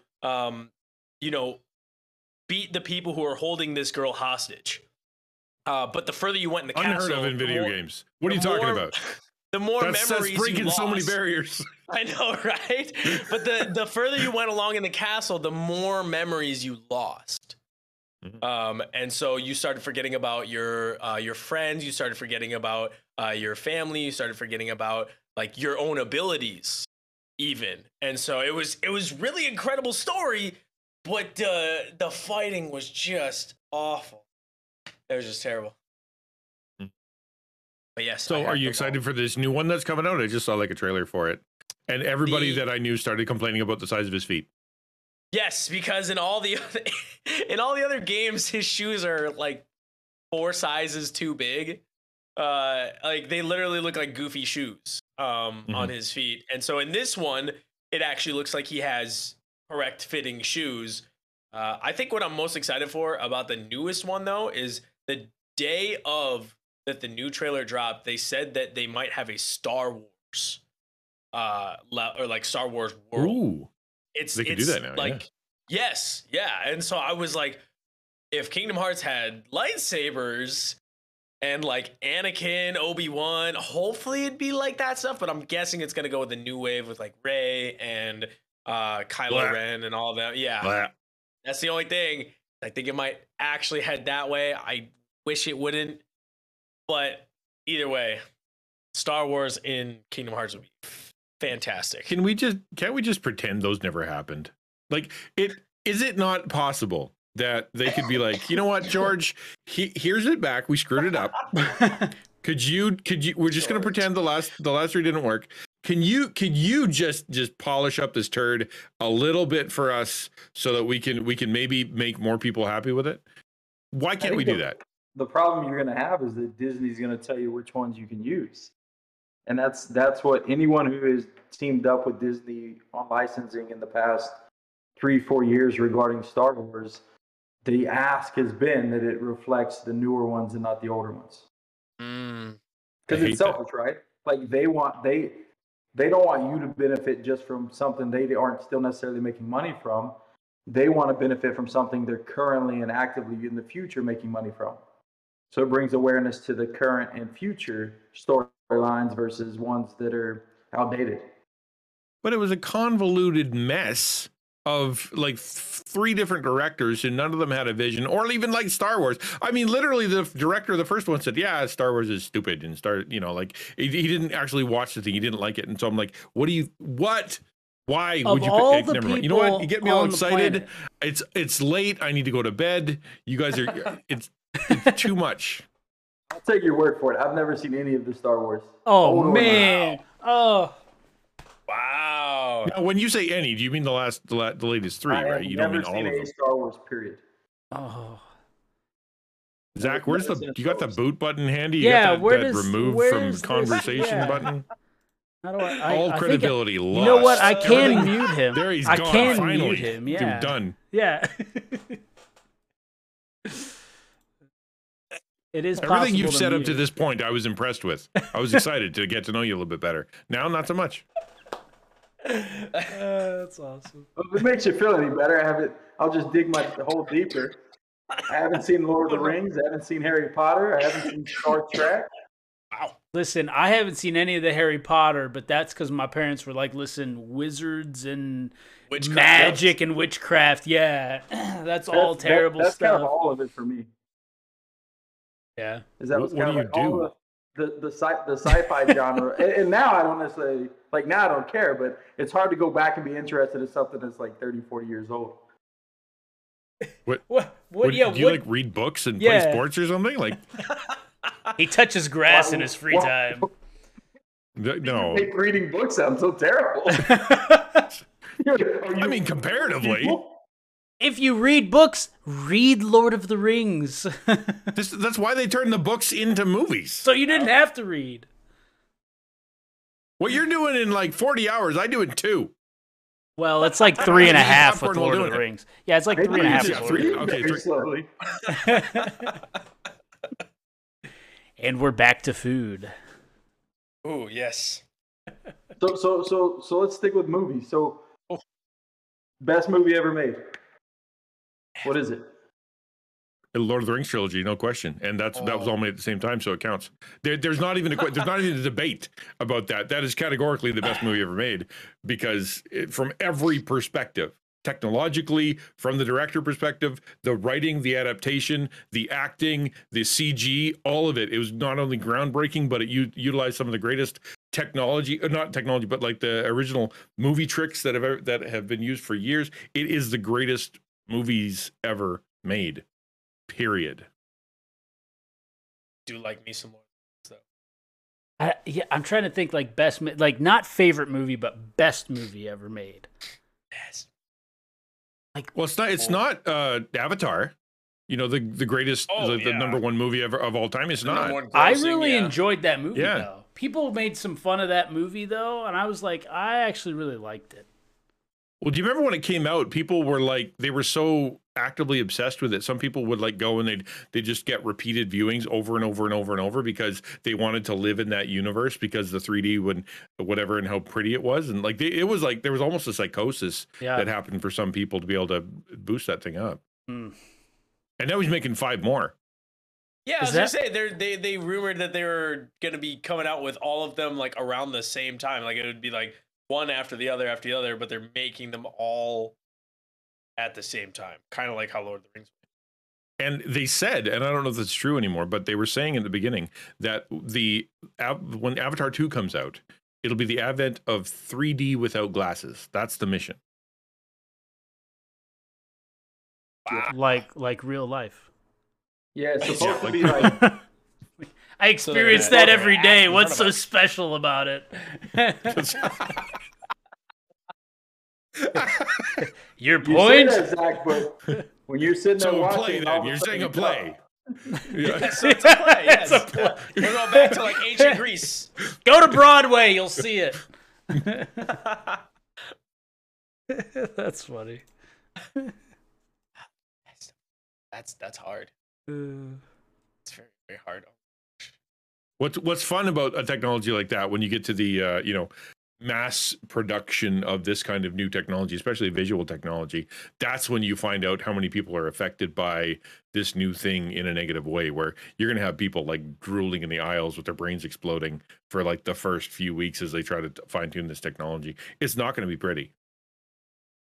Yeah, that's the way CGI was. Well, people still like loved CGI, and it got better obviously over time because it looks great now. I mean quality. I mean legitimately their brains are going to explode because of the flickering and because of all the way that it's designed, because of the way that it's hitting their eyeballs. Oh yeah, for sure. I mean, we have epileptic warnings on a lot of shows and stuff like that now because they learned, that there are certain, colors and patterns that affect people. When you start throwing this, two-eyed 3D parallax stuff at people in an action movie, that's gonna affect some dudes.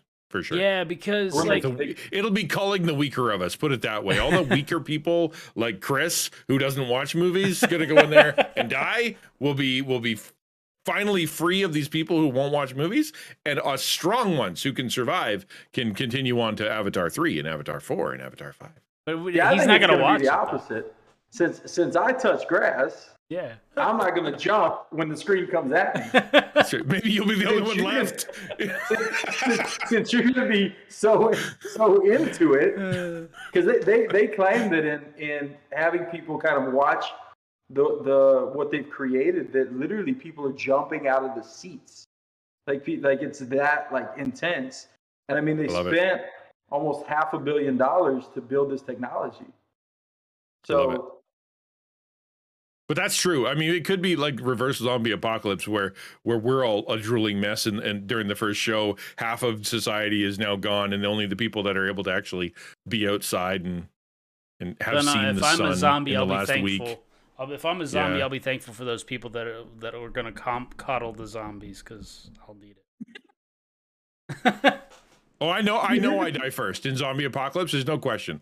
I have no cardio. I have no defense skills. I have no weapons. Listen, I'm just gonna walk up to the nearest zombie and just open my neck. Just go. It's a big put the right there. Just end it early. Yeah. the good thing is almost all of those things you can work on pretty quickly. Yeah, just So buy you a gun. just hide in your basement for 90 days, work on those things, and then You go said out the and play. W word, man. No, you said the W word. Eat I want nothing the- but the- tuna. You said work. No. Where's the give me the pill. Give me the Use the video I need to pill. watch so I can But that exists now and won't exist in a zombie apocalypse. What zombie's going to sell you a pill? You think zombies are going to be doing TikToks to tell you which one to buy? Zombies are already doing TikToks, my Yeah, it's friend. true. That's already happening. That's funny. You're definitely, yes. People that are just gyrating with absolutely no purpose, with no brains in their heads, already exists. Why do you On do what you TikTok. do? I don't know. Everybody else does it. But it gets millions of likes. Now I'm It just mad makes- again. See, I was fine up until now. You guys made me mad again, and now I'm all sad. Hey, listen, if you do the TikTok dances, it'll make you happy, right? That's what they tell us. True. I'm Baptist. I don't dance. What are you talking about? I mean, if you think about it, they're just Don't even put your modern-day hands in versions there. of the Hokey Pokey. Dude, there's They a are sticking things out. That is absolutely true. They're putting things in and they're taking things out. You're absolutely right. No question. that's a TikTok Taking it series all idea. Do the dances to the Hokey Pokey. Play the audio from the Hokey Pokey and then just do the actual TikTok dance, however they go. The only problem is you got to Zach, learn the TikTok. we're all dance. waiting for you to finish that series. You're gonna be waiting for me to start it too. So We'll duet that thing. Yeah, there we go. all right, Zach, just you know what? it's just you laughing. Yeah, that's pretty good. Zach, I got to go, my man. It is now officially late, and I am old, so I'm going to take off, dude. Thank you so much. This was a lot of fun. Hey, you got it, man. Good to meet you guys. Absolutely. Appreciate it. Good night, nice man. to meet Have you a too. good night. Thanks for hanging. See ya. That's funny. Listen, that's a TikTok idea right there. Well, you That's could a either do that, or you just take all the old dances. Maybe you get on screen, you grab your wife, and you do some patty cake. I had to get my kid to do that one. Yeah, there you go. You just mix them up. I mean, what were there, like 70 different versions of the patty cake? Yeah, probably. You got a whole TikTok channel. Whole TikTok channel. My gosh, and people love kids, and they love seeing multiple people from a family in a TikTok. I mean, huge. And it would be like you're ancient, so it would be like something they've never seen or heard before.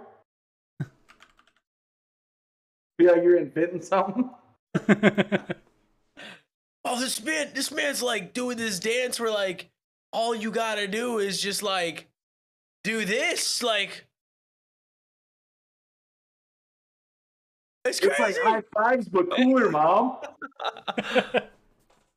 Yeah, but the problem is people that are old enough are gonna be like, "That's the Macarena, bro." Like, yeah. Yeah, Like, that's what everybody this on stuff is TikTok gonna be now. like, you think you're really doing something cool here, and then all the kids are like, yeah, do it again, do another one. Macarena. It's like all those older songs that they're starting to come out Yeah. that they're like putting TikToks to, and kids are like, what is that? The Crossroads by Bone Thugs and Harmony? Yeah. I read this thing where like 80-something% of TikTokers didn't know where it was from. What? They didn't know it was an actual like successful song.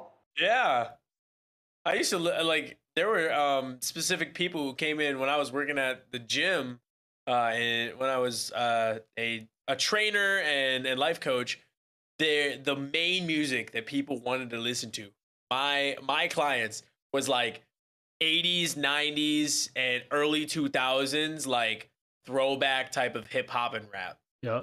Like that would be it. And so Bone Thugs was on the playlist a lot. I didn't know who they were before that, but I at least experienced it because of them.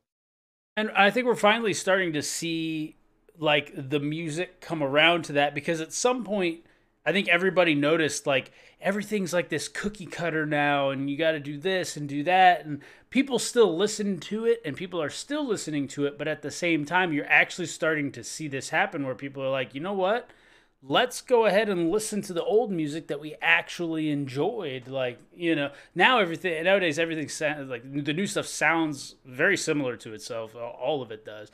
I mean, that's even why like Guardians of the Galaxy, that soundtrack was just 70s and 80s classics. And that was one of the highest selling. So freaking insane. Everybody was buying the soundtrack for Guardians of the Galaxy. I'm like, you guys realize this music's been out for years. But you know what? People have been saying that for decades. But when you get in the 90s, the 70s music was good. When you get to 2040, 2020, music's going to be awesome. Yeah. Like, it's not necessarily because the music is better.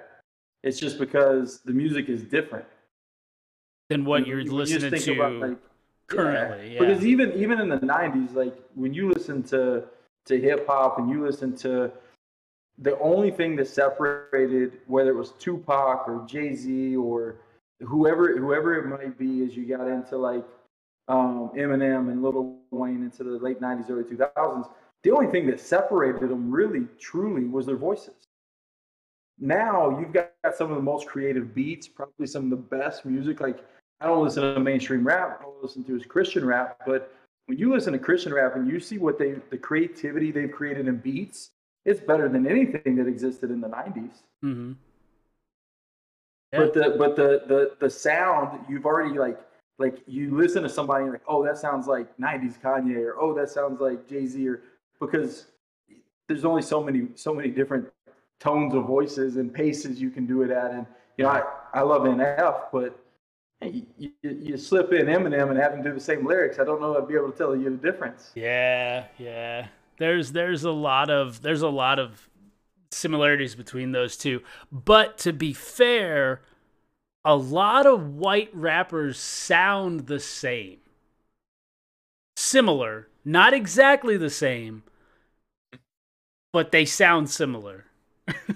It's intentional, right? It's I think a lot of rappers period sound alike, but I think when you listen to like Southern rap, a lot of those guys sound similar to a Lil Wayne or a Boosie. Mm-hmm. When you get into kind of the Northeastern, you got a lot of guys sound like Jay-Z, or when you get into West Coast, you got a lot of guys that are sounding like a Tupac or a Snoop Dogg. I think so. You get these genres, right, that are bases, that are just small genres of a larger genre. And I think, this might be offensive to say to some, but I think white rappers has become a genre of rap, and they've all tried to look up to the one who, you know, got credit for creating that genre, and it's Eminem. So they've done so much of like listening to him and mimicking and picking up that pace. And, you know, NF has even matched the storytelling that Eminem was so great at. It's true. Yeah. Yep. I would totally agree with that. But then you listen to like some of the Christian ones, and you listen to like Andy Mineo, who you wouldn't be able to tell he's white. Yeah. I mean, you got a guy that's 100% Italian. So, but he sounds like you wouldn't pick him out of the lineup as the white guy.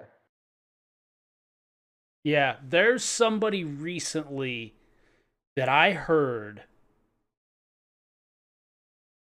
I can't remember who it was, but I remember like I heard their song. I thought it was a good song, something whatever, and then like later I saw a picture of them. I thought they were black from their sound. They were white, and I forget who it was, but I do remember that recently. Like within Was the it last. Christian or was it mainstream? I think it was mainstream. I think it was mainstream. Oh, But I I'm have not no clue. I don't know that I could name 5 mainstream rappers unless they were still around in the 90s. I don't know that I can name 2 that weren't around in the 90s. Nowadays, I feel like there's a lot of secular rappers. Well, it's And they- because the same reason as Christian rappers is the whole being able to create your own music and produce your own music and put it out and publish it that didn't exist in the 90s and 2000 early 2000s. You know, you look at a guy like, I don't know how much you listen to Christian rap, but a guy like D1 who set records for self-producing his music and for self-publishing and not having a record label.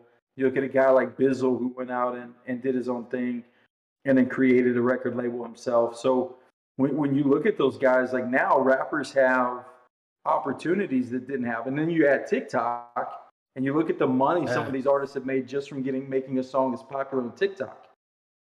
So you've got opportunities that are greater than your skill level. You just got to find an audience that likes your music. You don't actually have to make good music. That's true. That's It's true. very true. Like that Island Boy song. If you guys heard that one. Oh, they just mumble Island Boy. Oh, so there's an actual song? Yeah. Yeah, Oh, they started out with like a song, and it was just so random, and it really didn't have a whole lot with being an island boy. But that was like the main line that they said was Island Boy, and it blew up. It wasn't good at all. Like even like big high tier rappers, like Snoop Dogg did a review of it, and he goes, he's just sitting there, and he's like, what is this? Yes, like, but just the way that they said Island Boy was catchy. That's the only thing. That's it. That's the only thing. All right, Zach. So you're gonna do those TikToks to Hokey Pokey. I'm gonna do you a favor, and I'm gonna rap the Hokey Pokey. And the only words you're gonna be able to understand are just Hokey Pokey. But you like already the Hokey Pokey. You don't even really sing. You just kind of speak the Hokey Pokey. I know. That's why you rap it now. It's spoken word though. It's already artistic.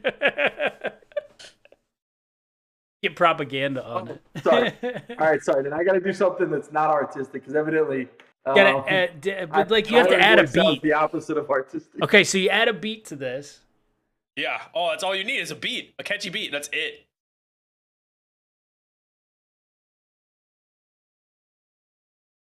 I don't know. I have no idea.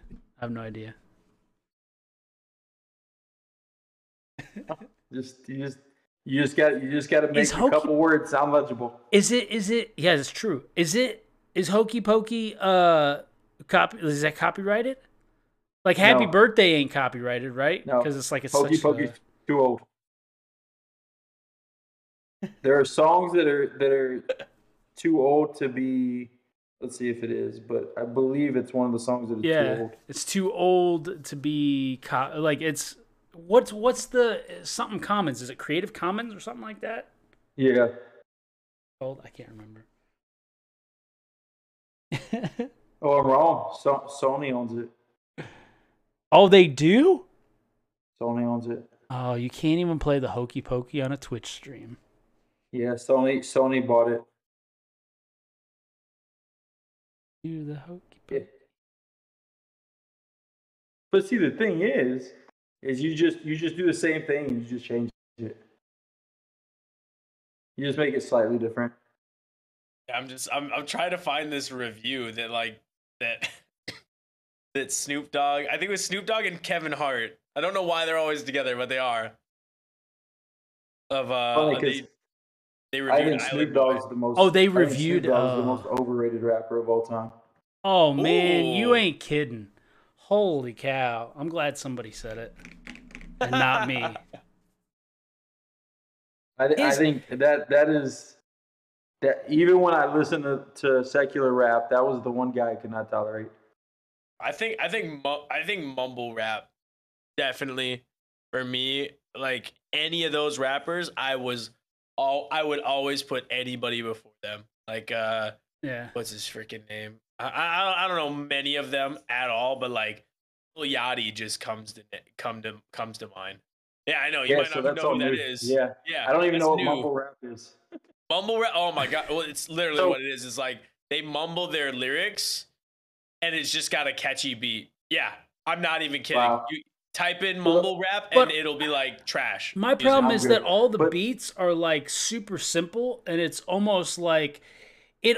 To me, I listen to these songs and I go, "This is just bad." Like, I'm not trying to be mean or harsh, but when I think about these songs, I go, the beat is so simple that they went into GarageBand and used a kick and a snare and the hi-hat that just goes, and then they're like, they just, and this is a song, and somehow it makes it big, and I'm like, bro, I made stuff better than this on my MacBook Pro with GarageBand when I couldn't do anything. You know what I mean? Like, I don't know. I just feel like it's just when you compare it to stuff that's out there, it's like, this is just bad.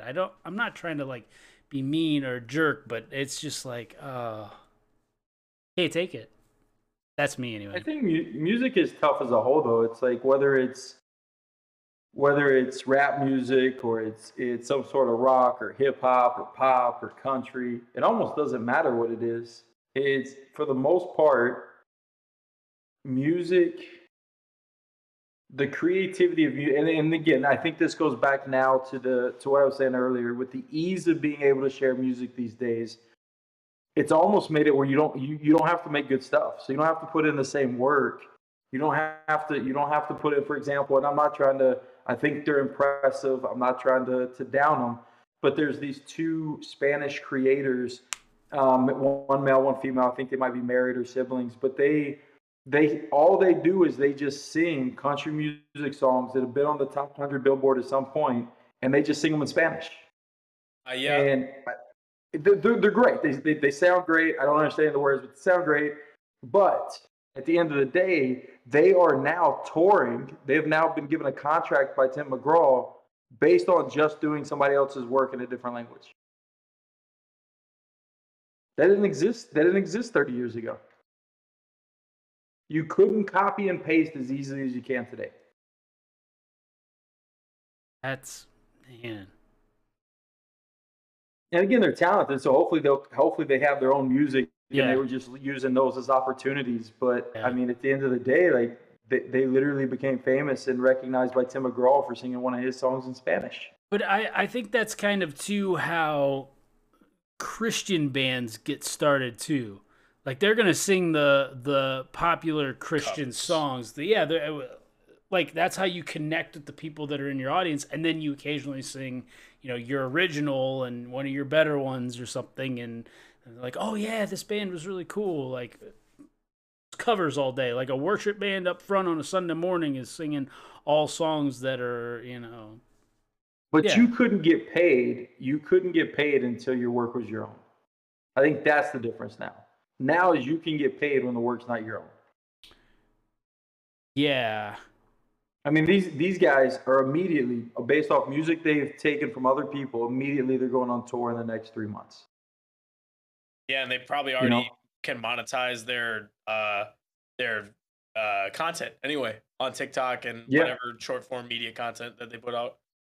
I mean, already it's like monetized. there's people monetizing old songs that aren't copyright and just recreating them with different instruments. And so people are being able to copy and paste in a way that's different. Yes, you might have gotten your start, if you did a little, hole in the wall bar, you probably were covering somebody else's music. But at some point, you were going to need to produce a CD. You're going to need to produce a cassette tape, something. Now, Man you just said have to cassette tape, produce by somebody the way. else's work. You said cassette tape. Just Yeah. pointing that out. Yeah. Yeah, most people probably have forgot what those are. Yeah, you got A-Track somewhere too? I mean, those aren't even that old. Music has just progressed so quickly. Well, listening to technology music in general. Yeah. Yep. I mean, think about it. Like it was what? How old am I? Let's see. So 20 years ago, 25 years ago, that iPod was so popular, Mm-hmm. and now those things are absolutely obsolete. Yep. They don't There's no such exist. thing as iPod. Yeah. Yeah. Not even And, like I mean, MP3 you're talking players. about- I mean, it's No. it's gone. And that was $1 billion industry. That industry made billions of dollars, and now, in the same generation, they literally don't exist anymore. Man, Steve Jobs was a treasure, wasn't he, man? Because he basically introduced the iPod, right? He introduced the MP3 player. He then introduced the product that took out the MP3 player, which was by putting it in a new device. I mean, that's... man, I wish he was still around. He had an amazing mind, man. Oh, man. Also, evidently, an abusive personality. Did he make the MP3 player? Boy, I don't know, but I feel like... don't know. I feel like he was the first one that like actually brought a high storage volume to such a small device that allowed you to play thousands of songs rather than just like a flash drive or a floppy disk that had, 1 or 2 songs or whatever.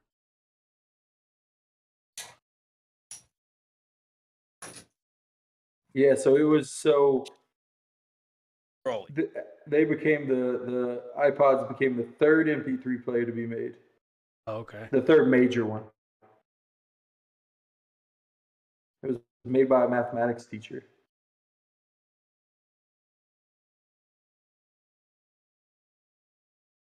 But yeah, it's when I'm curious when they came when Jobs came out with theirs. Let's see.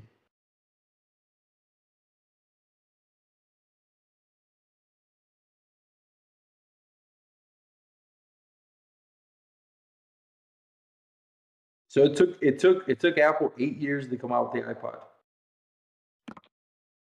8 years? 8 years. They perfected that thing, man. And I'm curious if he purchased anything, because that's what a lot of people forget about Steve Jobs is he wasn't that intelligent as far as creation. He was intelligent at finding the people that did the things that he wanted to accomplish. So he had a vision and he knew how to take the people that could create them and bring them in. So I wouldn't be shocked if he took the people who created the first MP3 player, hired them, brought them in, or even purchased the intelligence from them. Yeah. And then turned around and started working on it. I don't know that Steve Jobs has ever invented anything himself. Well, and I feel everything he did was he took and created and built on things that already existed and made them so much better. Yeah, I was gonna say I think he revolutionized Yes. the product. He's an innovator, Innovator, not inventor. Not inventor. Yeah. Yep. Yeah. I agree. And he might be one of the greatest. And again, I don't think he did most of it, but just for namesake of what he's tied to, he's probably one of the greatest innovators in at least in American history. Mm-hmm. He didn't invent the computer, but he did quite a spectacular thing with it that changed the entire game. Yeah. I mean, because you think about anything else, like when you look at things like an airplane. Airplanes are faster. They run differently, but essentially they're not really innovated to be anything that much different. When you look at the telephone and you look at the computer and you realize that both of those are now one and the same, and music player and television, and you think about like him being at the forefront of innovating those things in a way that in 1980s you could not imagine having a phone that could play music, that you could watch TV. I mean, and that's the size of your hand. Size of your hand. Like this size. Yeah. Going back to what we were joking about earlier, Zach, like, that would have sounded like something from the devil. Yeah. Yeah, right? People in the 80s would have been convinced that was the work of the devil. Yeah. I've thought about that a lot, where like with a phone in general, like, and video games and stuff too, is like, what would people 50 years ago think about, like, if they got transported to right now and the stuff we have, technology we have, you know, like the first Disney films, the first Mickey Mouse, first Bugs Bunny, and how they had to put these things together with projectors and multiple clips and stuff. And now we're just like, hey, listen, I'm just some guy that lives in Ohio, and I could make that exact same thing in just a couple hours from scratch. Rather than needing an entire studio of people. I'm just saying, like, I wonder what people would think, you know, like, yeah, I don't know. I think they'd be so, and this is just with some psychology background. I believe that they would be so overwhelmed that they would be more suicidal than our current generation. Because when you, and I know we look back like they're mentally tough and everything, but when you look at how simplistic things were 50, 60 years ago, when you look at the fact that, you know, I know one of you have kids, one of you don't, but Zach, I know your kids are young. My kid, you know, mine's teenagers. So for me, like watching what my kids experience in social media that I didn't experience in the 90s, like that's significantly different. I could sit there and call them weak or sensitive or whatever, but my daughter can be bullied at school. I could have been bullied at school. I can go home. I'm not getting bullied at home. But my daughter, she goes home, that bullying follows her anywhere she's got a cell phone, anywhere she's got a laptop, anywhere she's got an iPad, you know? And so, and if she doesn't look at them, every other kid in her class is looking at them. So she goes to school the next day, and there's a whole new layer of bullying that existed the 12 hours she was sleeping. Yeah. That that happened, right? That happened. Like you didn't go to school the next morning and say, you know, how have I been bullied the last 12 hours? You just started with a fresh new bullying session that morning. Creativity. Yeah. So it's, you know, so it's a totally different thing. So I think when you think about you take let's say our grandparents.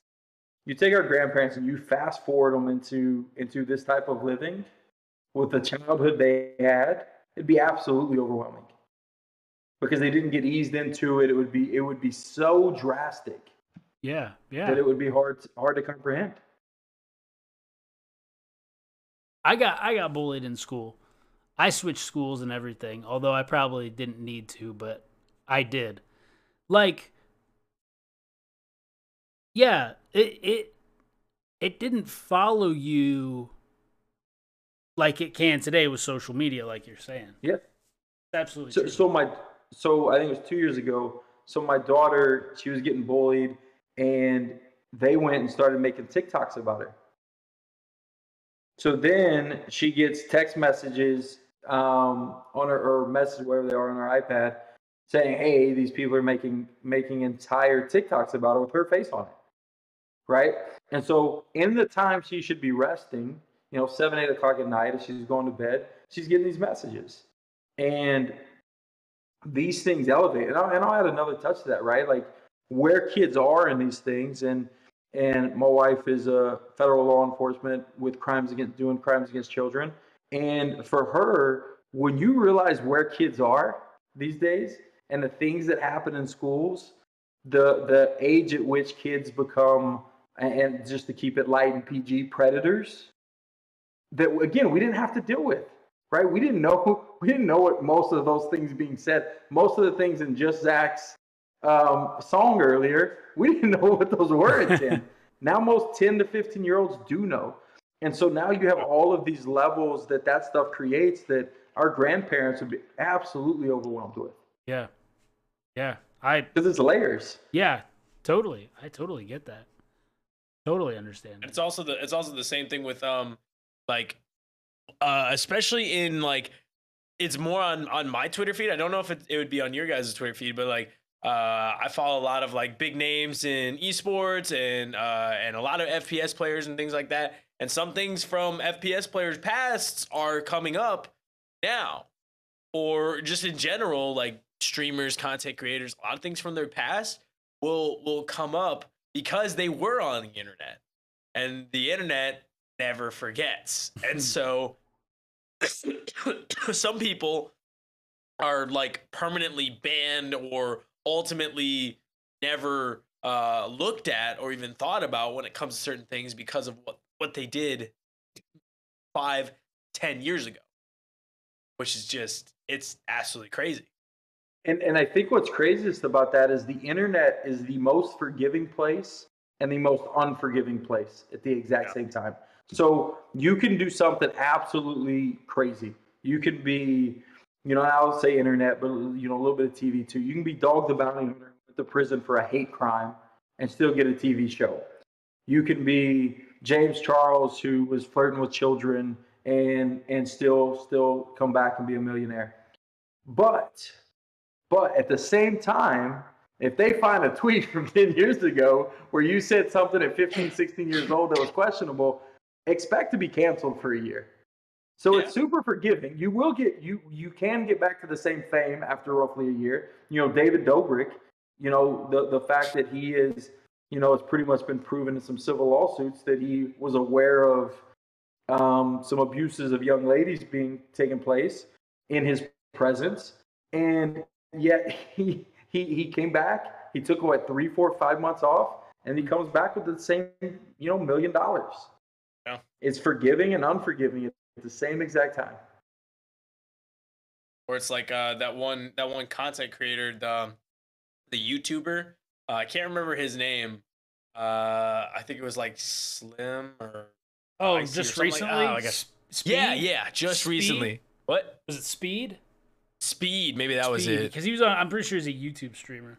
Yeah, YouTube streamer, and he's super young, like 16 maybe, or something like that. And he was like saying some really, really off the cuff things during a game, and he was like really belittling this girl in his lobby and things like that. And he was like really going after her and like pretty much made her leave the game and all this different stuff.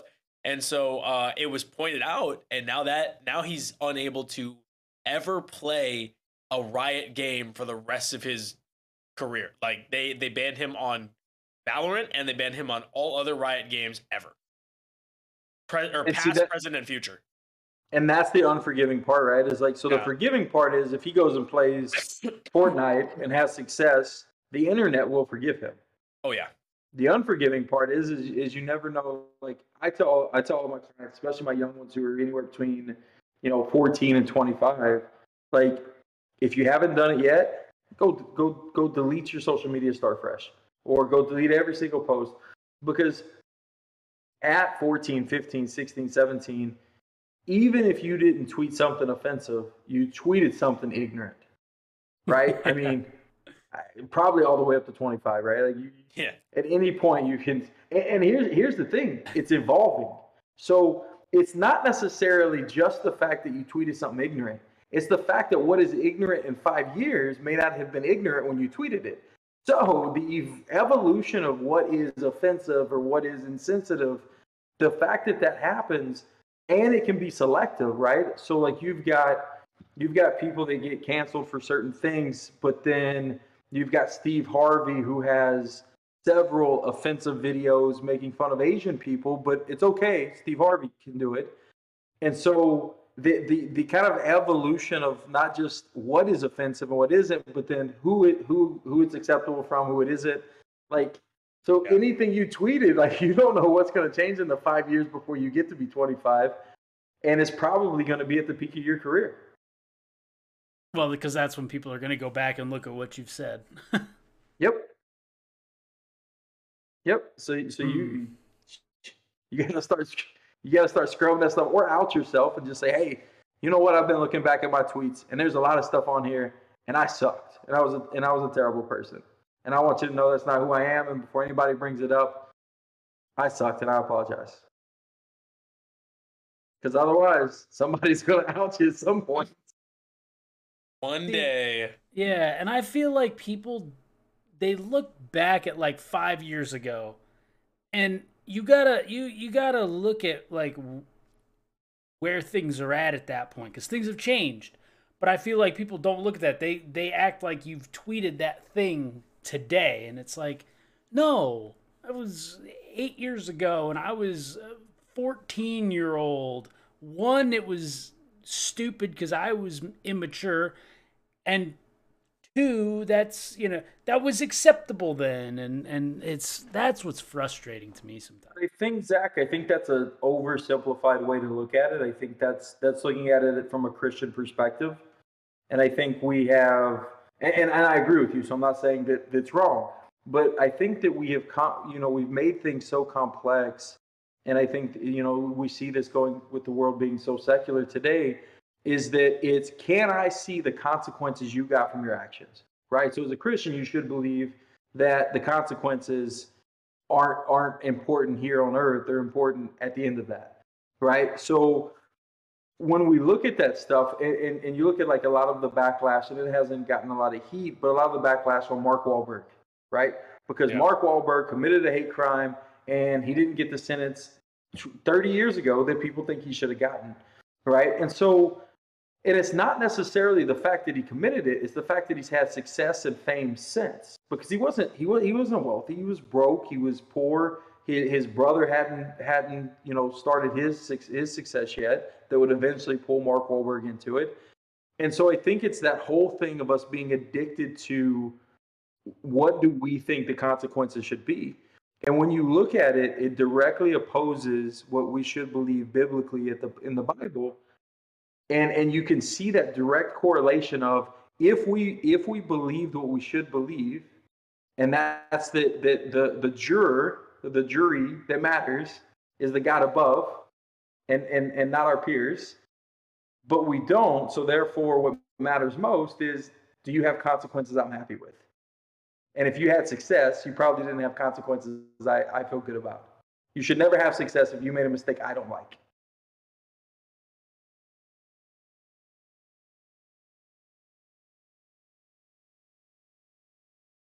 That's frustrating. It's like, I don't know. It is, but it's where we're at. It is. Unfortunately, it's where we're at. I mean, there is nothing. And I know we got a little political earlier, but go back to politics, right? So you watched this last week with the Supreme Court justice, regardless of how you feel about it. At the end of the day, again, the argument was about what if the consequences match what certain people believe the consequences should match to. Yeah. That's kind of where we're at in all things, right? Like almost everything you see that's drama related, right, is about, do the consequences match what makes people feel good, what makes people feel safe, or whatever the word may be that you can fill in for good. At the end of the day, that's what it is. It's not about fairness. It's not about love. It's not about anything that you can find biblical. It's all about the things that directly oppose those values that are biblical. Which makes sense. 100%. 100%. I don't have a response to that, because I'm just like, you're right. And I'm just like frustrated by that. Man. Well, and I think to go back to like something Christian Ninja said, right, is like we were talking about before just Zach got on, we were talking about the kind of Nestle and Hershey's and some of the industries that completely, have child labor and slavery and stuff like that. And why do they continue in the U.S.? And so kind of to his point, like, how do you stop it? And I think it's the same answer that I gave him for that question, is that if we want to stop that type of judgment, if we want to stop that type of pettiness or whatever you want to call it, at the end of the day, if Christians united to the fact that forgiveness is important and what forgiveness looks like, and I believe that forgiveness is a part of grace. So I teach that grace is kind of your lead action. For every Christian, grace should be your lead action, because grace includes love, grace includes forgiveness, grace includes an open mind to listen to somebody else, to share back. It includes the courage to share. And so I think that if we showed each other grace, those things end, right? And it doesn't even have to be all Christians. If just 51% of Christians, right? Just the slight majority of Christians showed the grace to go out and have those conversations, to go out and listen to people, to go out and show that love, to show that forgiveness. We're supposedly 75% of the population in the U.S. So at the end of the day, what are we doing? Yeah, right. And I know that Christians, I mean, at least in America, can do this because there was a thing a couple years ago, something with Chick-fil-A. I don't remember exactly what it was, but like Chick-fil-A's around the country had lines around, and it was for some specific thing. I can't remember what happened. I don't remember, but I remember tweeting. Go ahead, yeah. The founder, Truett Cathy, he came out and said that he would never support or donate to anything or anyone who supports gay marriage. Yeah. And he said he was heavily opposed to it. Now here's where I'll give you a really hot take for me personally, and this is where I believe grace in Christianity exists. If you supported, now first and foremost, the Constitution shouldn't be that important to a Christian, right? It should be important to maybe some things in how you live your life, but it shouldn't be a breadwinner in your priorities. But let's say that you believe that people should be able to express themselves. So you support Chick-fil-A. You go out and you say, hey, you're one of those people who joined the line. You're one of the people who went, and you buy more Chick-fil-A now than you ever would have if they hadn't caught that flack. Well, then, do you give Colin Kaepernick the same respect? Not necessarily purchase his stuff, but do you give him the same grace and love to say, I respect the fact that you have that right. I do not agree. I do not support it. I will not purchase your stuff, but I will not villainize you. Yeah. Because at that point, that's where Christians look like hypocrites. Yeah. And I've talked to my dad about this before too. There was something where it was something that was Muslim related was banned. Maybe not banned, but it was looked down upon. However, because it was Muslim related, and I don't know how exactly the conversation went with my dad, but I remember saying, I don't like that. And he's like, but why not? Because you're getting rid of, this Muslim outlook on something. I said, yeah, but at what point then does that turn to Christian as well? Because they'll be able to just ban whatever Christian as well. And so it's one of those things where you should be able to believe freely in, different beliefs, not because I think that they're right, but I want to be able to talk about Jesus to you. Well, so, let's take that a step back, though. So you're thinking of that. You and your dad are thinking that as a nationalist, right? As an American, as somebody that is looking at it from an American perspective. But let's go further back. Let's look at it from a Christian perspective, right? So where in the Bible, anywhere in the New Testament, that where Christianity is created by Jesus Christ, where in the New Testament does the Bible say that we are to conquer or defeat any other faith? I don't know. It doesn't. There's nowhere. So a lot of Christians look at Muslims or whoever is like, we should use laws to suppress them, to defeat them, to conquer them. But in all honesty, Jesus Christ tells us how to not defeat, how to reduce the numbers of Muslims, and that's through the love of Jesus Christ, because they want to be Christians. Yep. It's not through defeating, it's not through conquering, it's not through taking, it's not through suppressing. It is through the opposite of all of that, and that is love and grace, and that is how people change. So I've been in situations where I've had employees that are of other faiths, and I'm overtly Christian. There's no one who's met me that isn't in the same room as me that doesn't know that that's who I am. Awesome. I've had phenomenal relationships with those people because at the end of the day, I respect them. I have a team member right now who is Muslim and going through Ramadan. We have moved his schedule and we've made exceptions for him as a Muslim to experience his faith the way that he needs to experience his faith according to his faith. Mm-hmm. If I suppress that, what does that prove about me as a Christian? Yeah. If I tell him, hey man, you can't do those things, right? Because I don't agree with him. So therefore, I'm just going to make it difficult. That proves to him that Christianity is wrong. Christianity is the enemy of what I believe. But if I say, hey, I absolutely respect that, so let me make sure that's easy for you. Let's move that around. Now his belief, and I don't know what his belief is, so I'm putting words in his mouth, but my belief is that he's more likely to see the kindness of me as a Christian than he would have if I'd have just said no. There's no chance that if I'd have said no, he'd ever believe in Jesus Christ. Right. But there's, I believe, a larger chance that he could believe in Jesus Christ because of those experiences. Yeah, absolutely. Absolutely. I know my sister, she's in cosmetology and stuff, and she was in it was when she was in school. There was a gay guy that was next to her a lot and stuff, and you know, she was openly Christian. She would share her faith with him or whatever. And I remember one thing that he always said. He wasn't a Christian, but he always said, you know, I've never had a Christian treat me as a gay guy the way you treat me. And that was definitely, I don't know if she ever invited him to church or not. I'm not sure, but I remember she told me, she said, we're actually friends, and it's because I treat him as a human, you know. And she's like, I mean, I know that's gotta, the fact that he had said that to her is like one of those things where you know that affected him in some sort of way, having that relationship rather than just, you know, I'm a Christian, you're gay, and that's the thing, right? Is that there is no, and I'm using this word different than what could be tied to the Bible, but there is no oppression, suppression, or conquering or defeating in the Bible.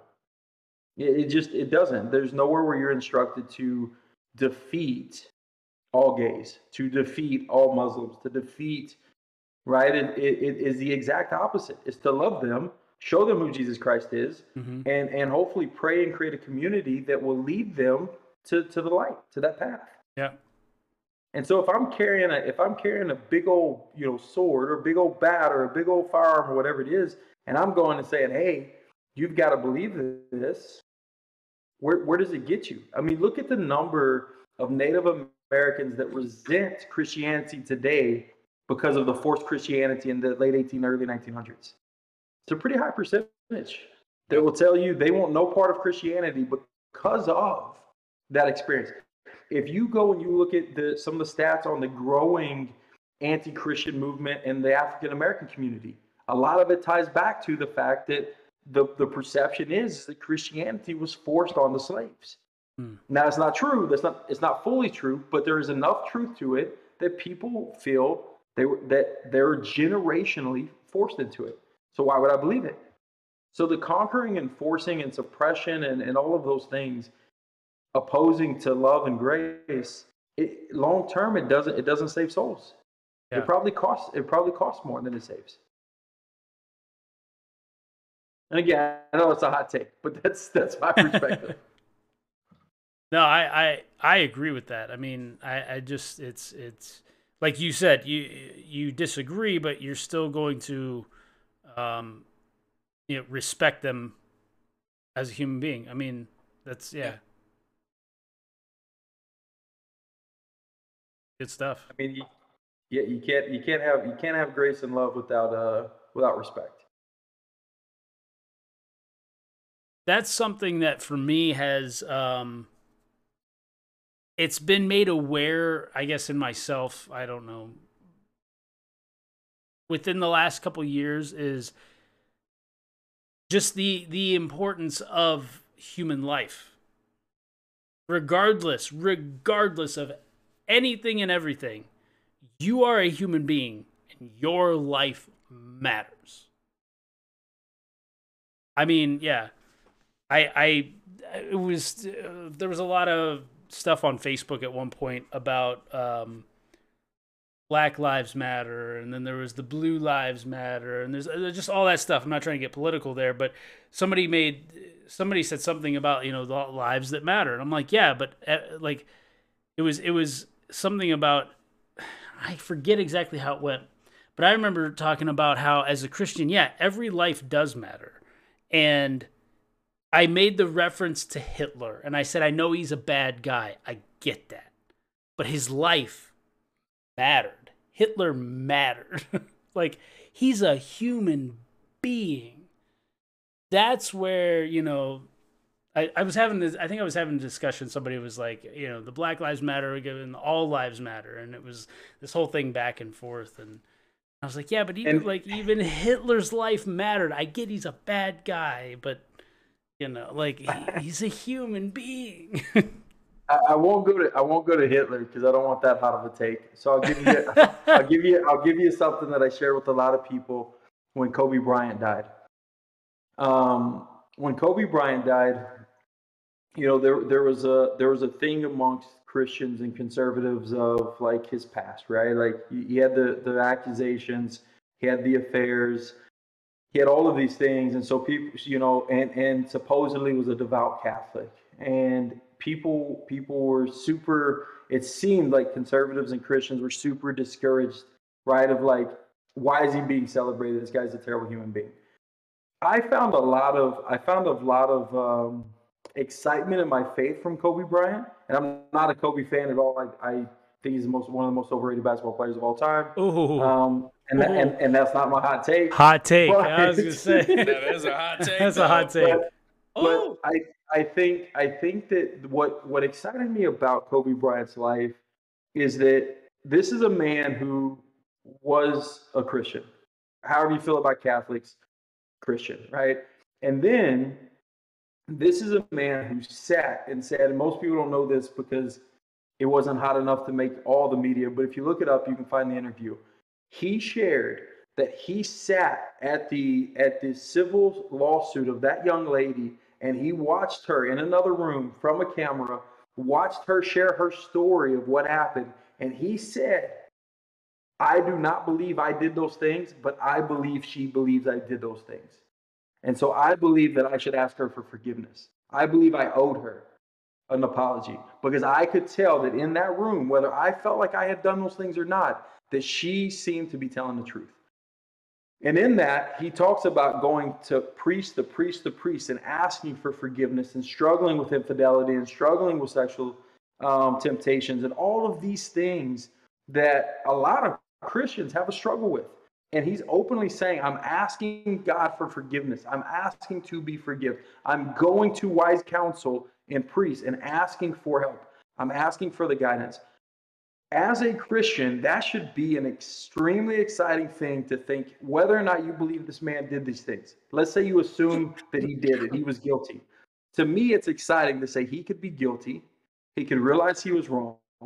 He can ask for forgiveness, and he can still be in heaven. Yeah.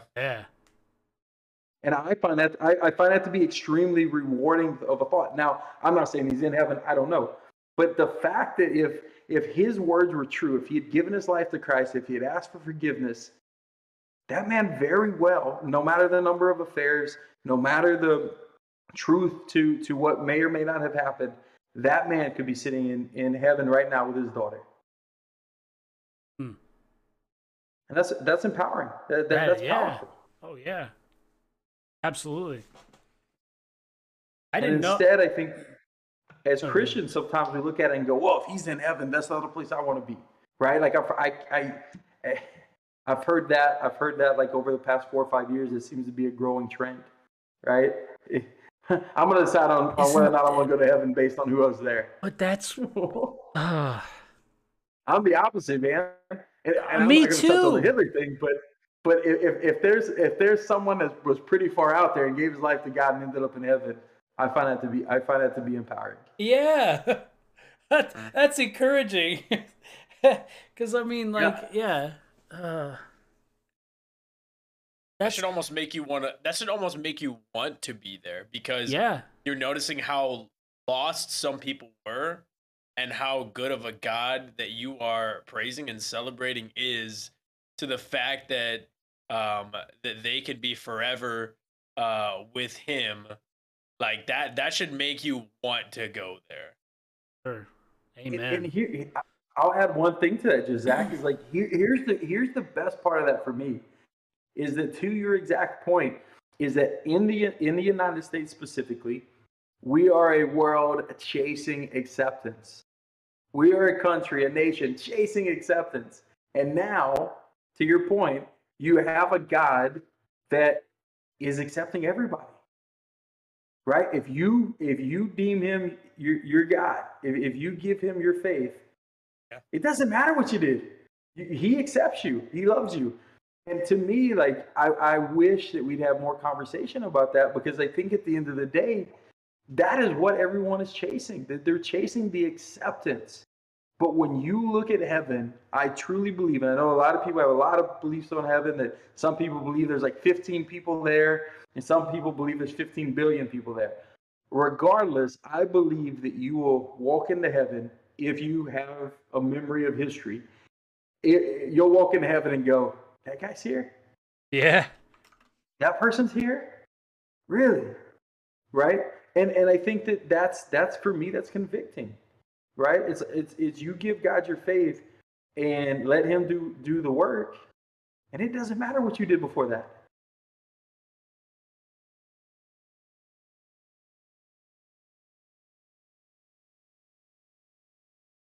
And that's what's encouraging. Like you said, we're that's I love that we're chasing this acceptance, and yet the God of the universe is the one that's going to accept. They can't accept all people, and yet we're like, well, I don't know about that. Yeah. Like, we're worried so about much to some the random point. people on the internet, and yet I don't know you, but I could know the God of the universe, and I'm speechless to that. Like, how that makes no, like, Well, but and- we're and we're I sinful think- humans, and that's Yeah. And we will literally do anything to oppose anything. And so we want acceptance, but then on the flip side, you look at, like, to get that, we want to somehow just bar away from expectations. So all three of us here are married, right? So in our belief, there's a certain expectation of a husband and a wife. And I think that if you look at that now, there is a very growing population that believes that if your spouse, male or female, tells you that you cannot have affairs, that person is selfish and you should remove yourself from that marriage. Right? So polygamy is one of the fastest growing trends in the United States as of this moment. And it is one of the main reasons is that you should be able to still make all the decisions that you would make if you were single, including the passing yourself around. And so I think that when you look at that, we will do anything. So we have someone who accepts us. We have someone who loves us, and hopefully as unconditionally as humanly possible. And they're giving their commitment to us, and that's not enough. That's not enough. I need more. Well, what more can they do? Well, I want to be with other people. Well, so you literally want the one thing they can't do for you. No matter how much counseling they do, how much they try to improve themselves, you literally want the one thing they can't do for you. Yes, yeah, that's what I want. And so the acceptance has to be from the masses. It can't be from one. We're getting to the point where it has to be from multiple people and almost any topic or subject. And I think that's why you're seeing, like, more pastors get caught in affairs and things like that, is that all of that has become addictive, and something, again, I think that churches have struggled to discuss, is that is a current issue of we're getting to the point of having temptations that can't be solved because of the chase for acceptance in a way that didn't necessarily exist prior to social media.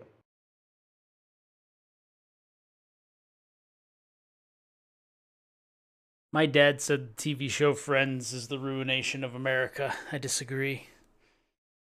I think it's social media. What do you want me to say and tell you? I've never seen Friends. It's a bunch of people sleeping together is basically the show. Is it really? Yeah, Oh, wow. it's I mean, it's got its funny moments, sure, but for sure, yeah. yeah. But it's it's pretty crazy. sure there's a number of TV shows prior to that too, though. Oh yeah. Oh yeah. I mean, it's not like Friends was the first I mean, if you ask my mother, she'll tell you this: The Simpsons. The Simpsons. I wasn't allowed to watch that the growing world. up. Yeah.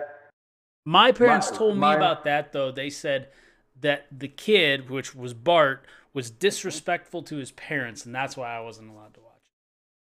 So my mom went a step further there. She believed, and it's funny because I have some shared belief in that today, but she believed that the cartoons were specifically used to target children by pretending to target adults. So it's supposed to be more of kind of an older adolescent adult show, kind of like the Family Guy ended up being. But by being a cartoon, it was molding the minds of children. That makes sense. And when you look at the stats, there were millions of kids that watched The Simpsons. There are millions of kids that watched The Family Guy.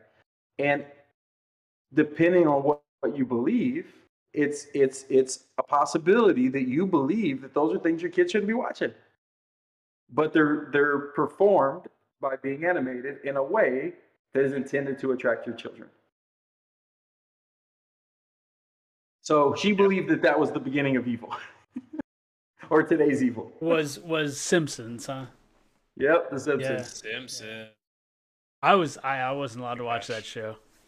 And I'll tell you what, I never did either. A lot of the shows, the video games I wasn't allowed to play as like a kid or whatever, I've eventually played them. I've eventually watched different shows, whatever. Simpsons is one that I never did. Also, Harry Potter. I never watched Harry Potter. So. Never watched or played anything my mom was against. And it was never, not at least not that I didn't do then. Like we were talking earlier about Bone Thugs and Harmony. Yeah. Like I kind of out myself. Like I shoplifted that CD when it came out Nice. because I knew my mom wouldn't let me buy it.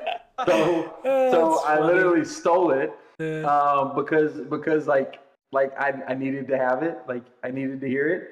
And you know, and I was a high schooler at the time when it came out, and everybody was listening to it.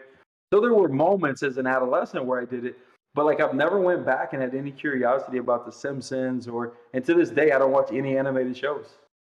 If it's animated, I won't watch it. I think animated is intended for children, and we've made them adult, and they attract children. So as crazy as I thought my mother was when I was a teenager, I've now found myself in that same lunacy. So you don't watch anything animated? Nope. I've never watched anything animated unless I'm watching it with my I'm gonna be kids. honest, you sound like you don't watch anything at all. No movies, no animated TV. Like, yeah.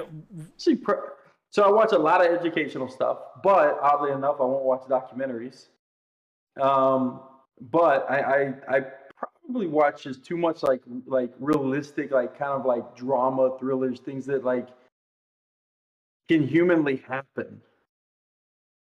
So not too crazy, not too wild, not too dark. So nothing horror related with demons coming out the walls. Yeah. But, I don't like that either. Yeah. Not a big fan. Yeah. The only thing that I think that like my mother would tell you, she'd argue is demonic that I would watch would probably be zombie stuff. Like I've seen The Walking Dead. Yep. The Train. So we were talking earlier about best movies. I think Train to Busan, however you say it, is one of the best movies that has ever been made. I gotta tell you, I'm a big fan of the movie Gladiator. I'm a big fan of that movie. I'm not saying it's like the best movie of all time, but that's definitely when people ask like, oh, if you could pick 3 movies, you only could pick 3 movies ever to be able to watch. Like that might be one of my 3. And I mean, you got to think that movie was in what, 2000, 2001? Yeah, it was early 2000s. And that movie was incredible. Like so yeah, it's ahead of its time.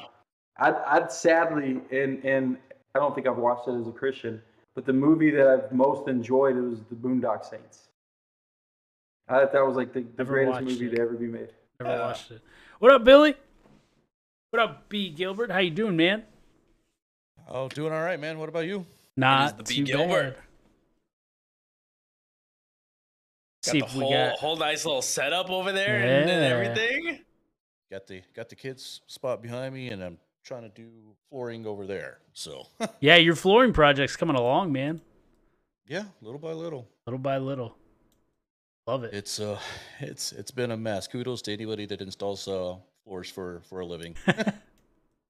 See, and I always think that too about stuff like that. And then I'm like, you know what though? If they do it for a living, they're doing it day in and day out. I'm doing it one time. Like I recently fixed our refrigerator, or I think I did anyway. I'm hoping like it was over freezing or whatever you It's call it. definitely And it's just, fixed. yeah. So like I'm like The freezer's now a refrigerator, but it is definitely this one guy online is like, it'll take you 45 minutes. I'm like, okay, I expected it to take me at least an hour. I was underneath that refrigerator for 3 hours. 3 hours. Sounds right. I'm like, any professional would have had this done way sooner just because they know what they're doing. So I would apply that to your floors too. If you were doing them every day, you'd have that done in 45 minutes, man. Yep. See, my wife is one of those people that can watch a YouTube channel or watch how to do something, and then she'll turn around and she'll like tile our bathroom, and then I'll watch it for like 9 hours and Yeah. have somebody train me how to do it, and like the tiles would be stuck to the sink or something. She's like, "How did you do that?" And I'm like, "I obviously did it wrong. That's how." I'll watch the YouTube video. Yeah, YouTube taught me everything I know. She's like, "You do know you have to sit it down and stop watching it at some point, right?" That's funny. It was definitely helpful when I installed my first ceiling fan. I was it's right above me, and I'm like, I still look at it sometimes. I'm like, yeah, I did that. Yeah. I'm cool now because of me.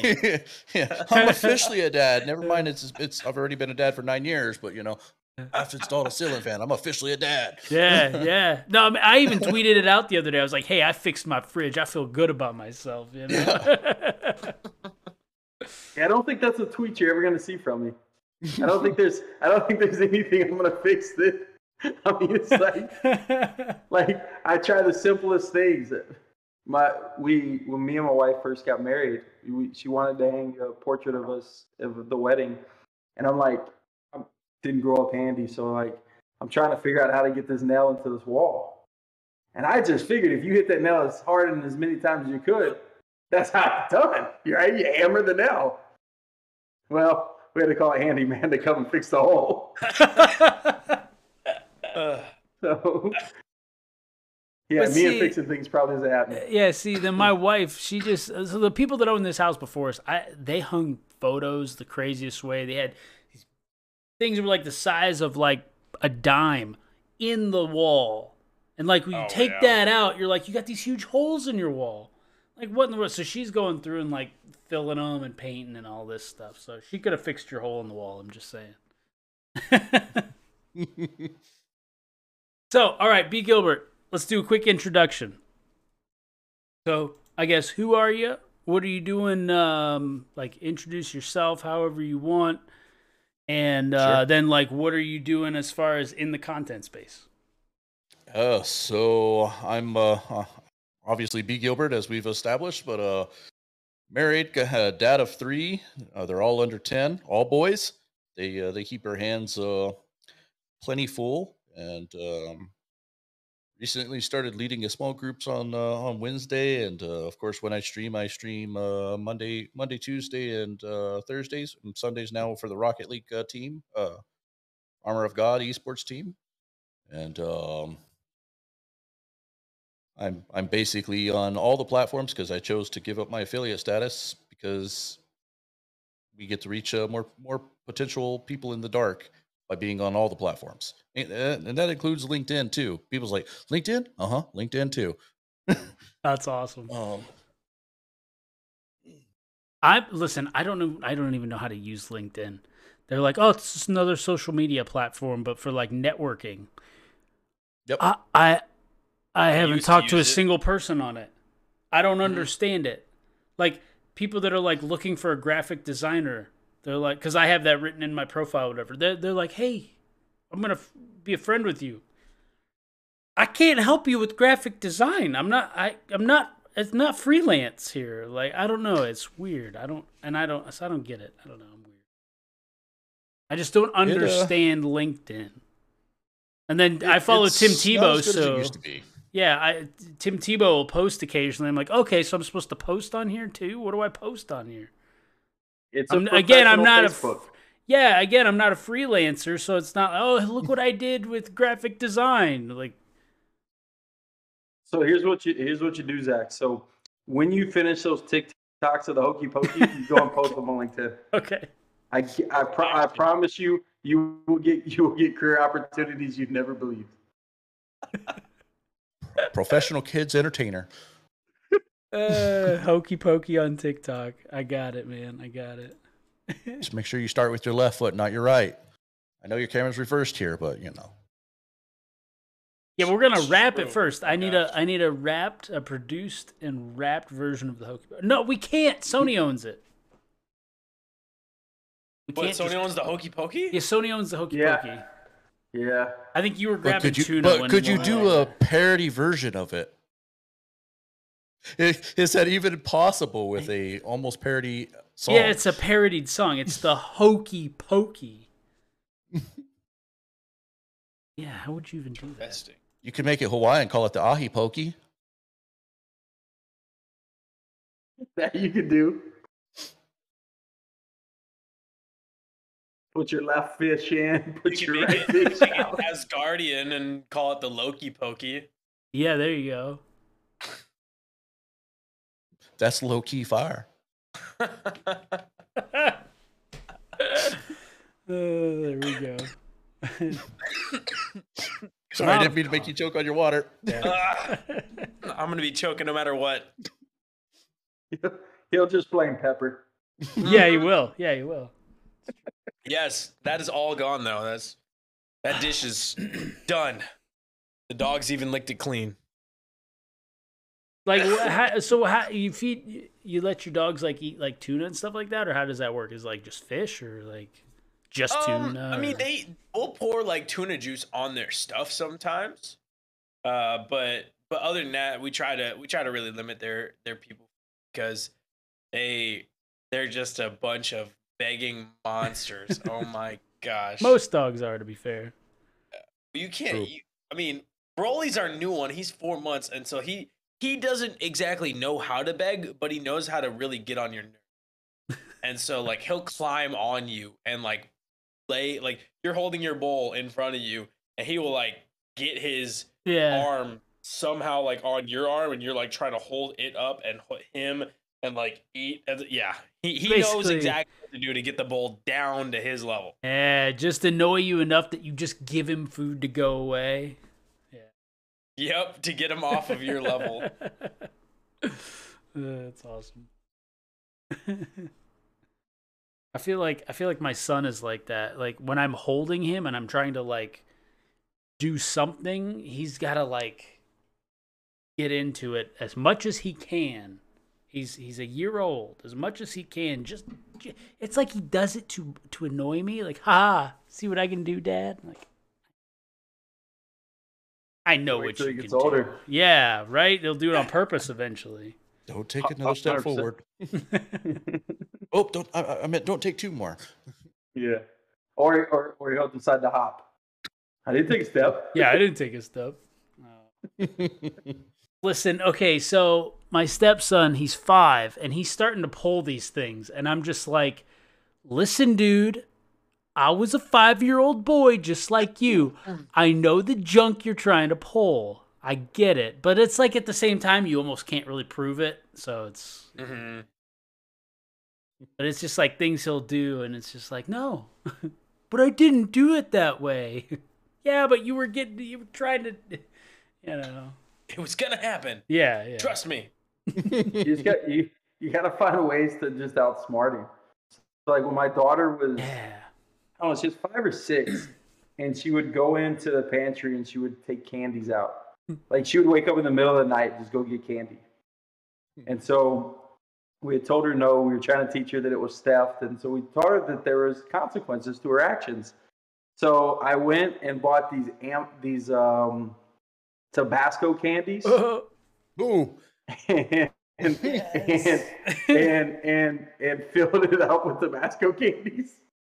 It's awesome. She comes running in, screaming and crying, waking us up at like 4 a.m. And she's sweating. That's awesome. Tears crying. She doesn't know what's happening. She's got her face like you can tell like she thinks she's gonna die. Oh man. Yeah, like especially if she doesn't know what's happening, like yeah. So she's screaming, right? She doesn't say anything. We wake up, she looks at us and she goes, I ate some candy. Told you there was going to be consequences for your actions. That's awesome. I'm trying to teach proper candy. Yeah, I'm trying to teach the consequence thing right now. It's tough, man. And like you use the word consequence to a 5-year-old, and he's like, I'm just gonna keep doing it anyway because he doesn't know. My oldest one, when he was 3, I don't know. He's always been kind of ahead of his grade level when it comes to intelligence. Like maturity wise, he's very much the age he is, but intelligence wise, he's always been kind of smart. When he was 3, he's like, here, put this mask on. It was a dragon mask. So I put it on. I didn't think anything about it. He starts hitting me with a sword. I'm like, what are you doing? He's like, you're a dragon. I'm slaying the dragon. I was like, what? I was like, all right, I can't even be mad at that. Yeah. Just a reason to hit Yeah. you. Yeah. That's exactly what it was. It's like, all right, touche. Loophole. Your consequences for becoming a dragon. Yeah. Don't become a dragon and you're safe. I was almost speechless. I was like, what just happened? It's one of those where you just, about it. I'm like, oh, okay. Yeah, that's one of those where you're just like, well done, but don't do that again. Yep. Yeah.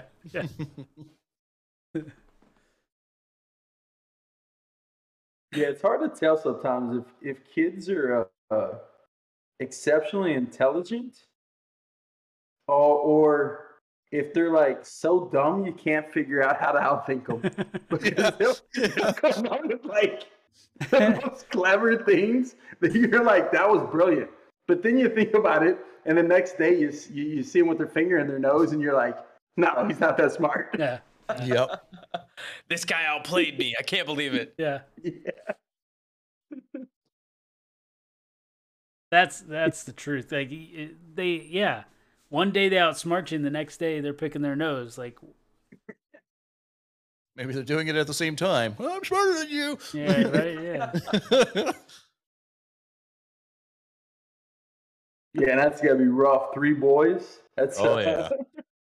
And for sure, the oldest 2 are really smart. So they're in.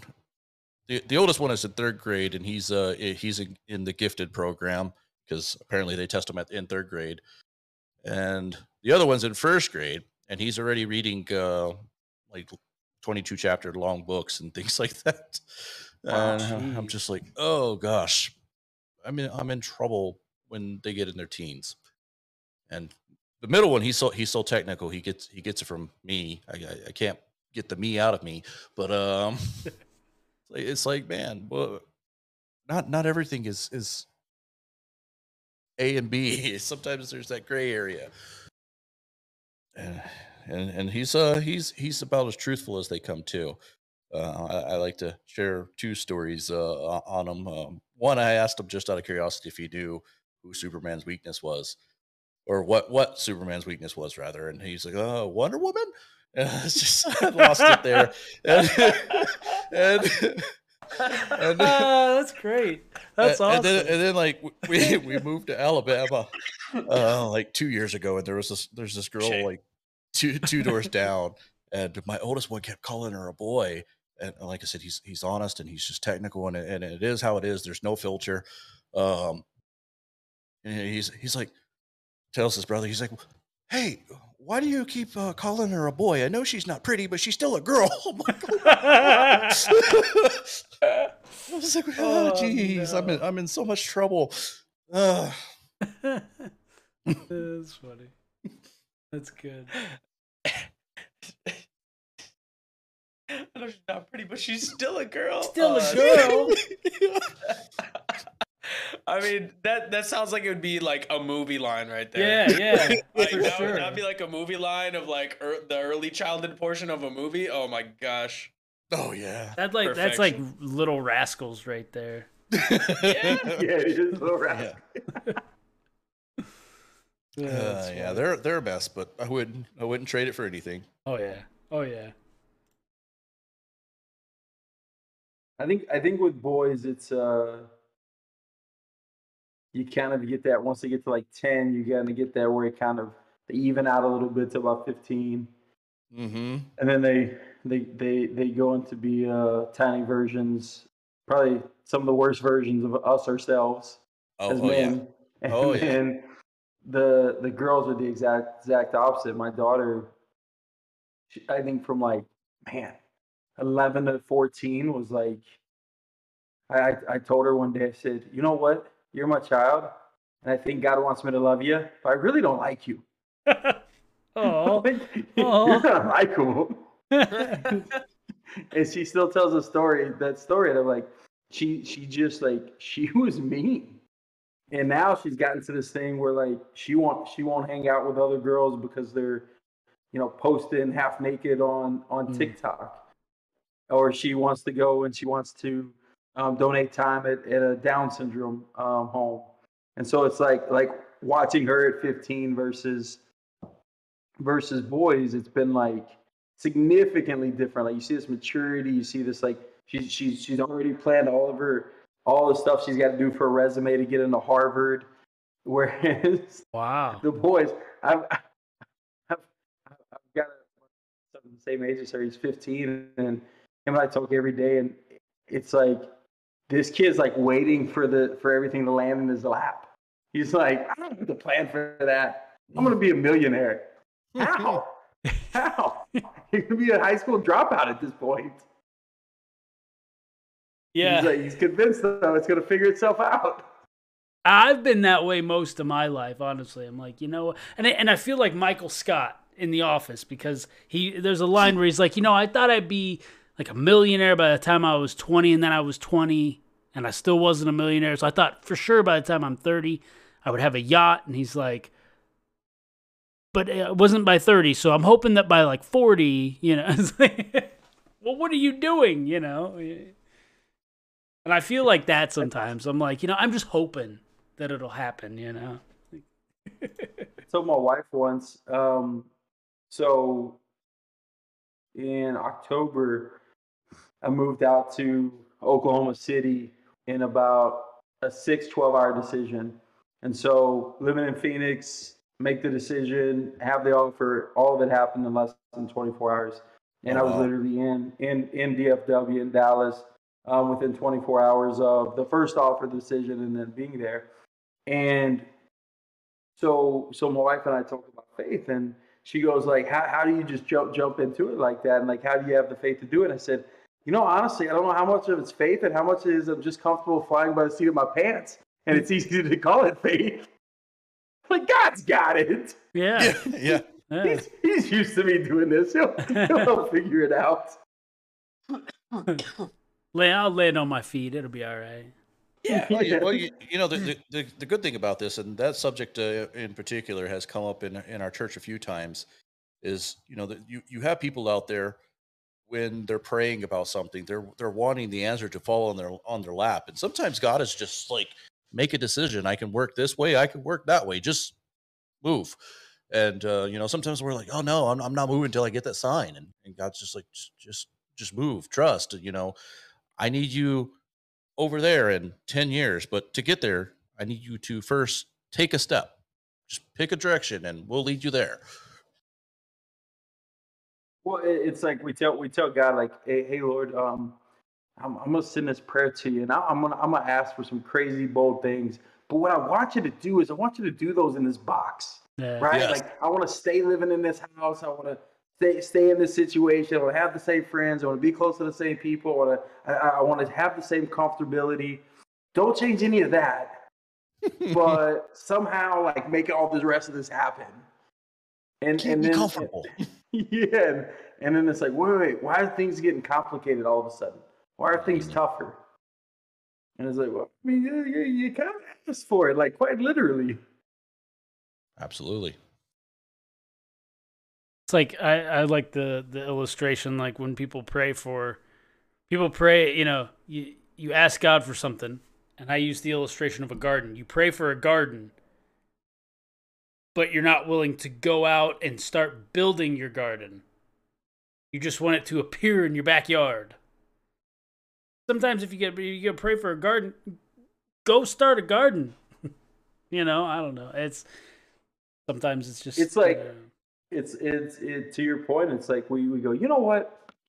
God takes these birds and helps like grow things, right? So birds take seeds and drop them all over the place, and that's how a lot of things happen. So, Lord, if I just throw the seeds on the patio, you'll figure out how to get them into the ground, right?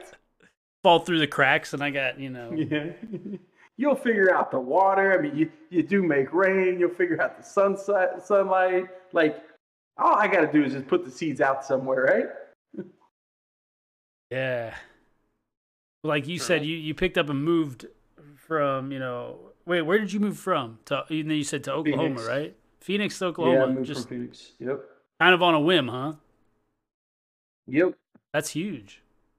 That's huge. Yeah, it was it's been good. My wife gets out here May 15th.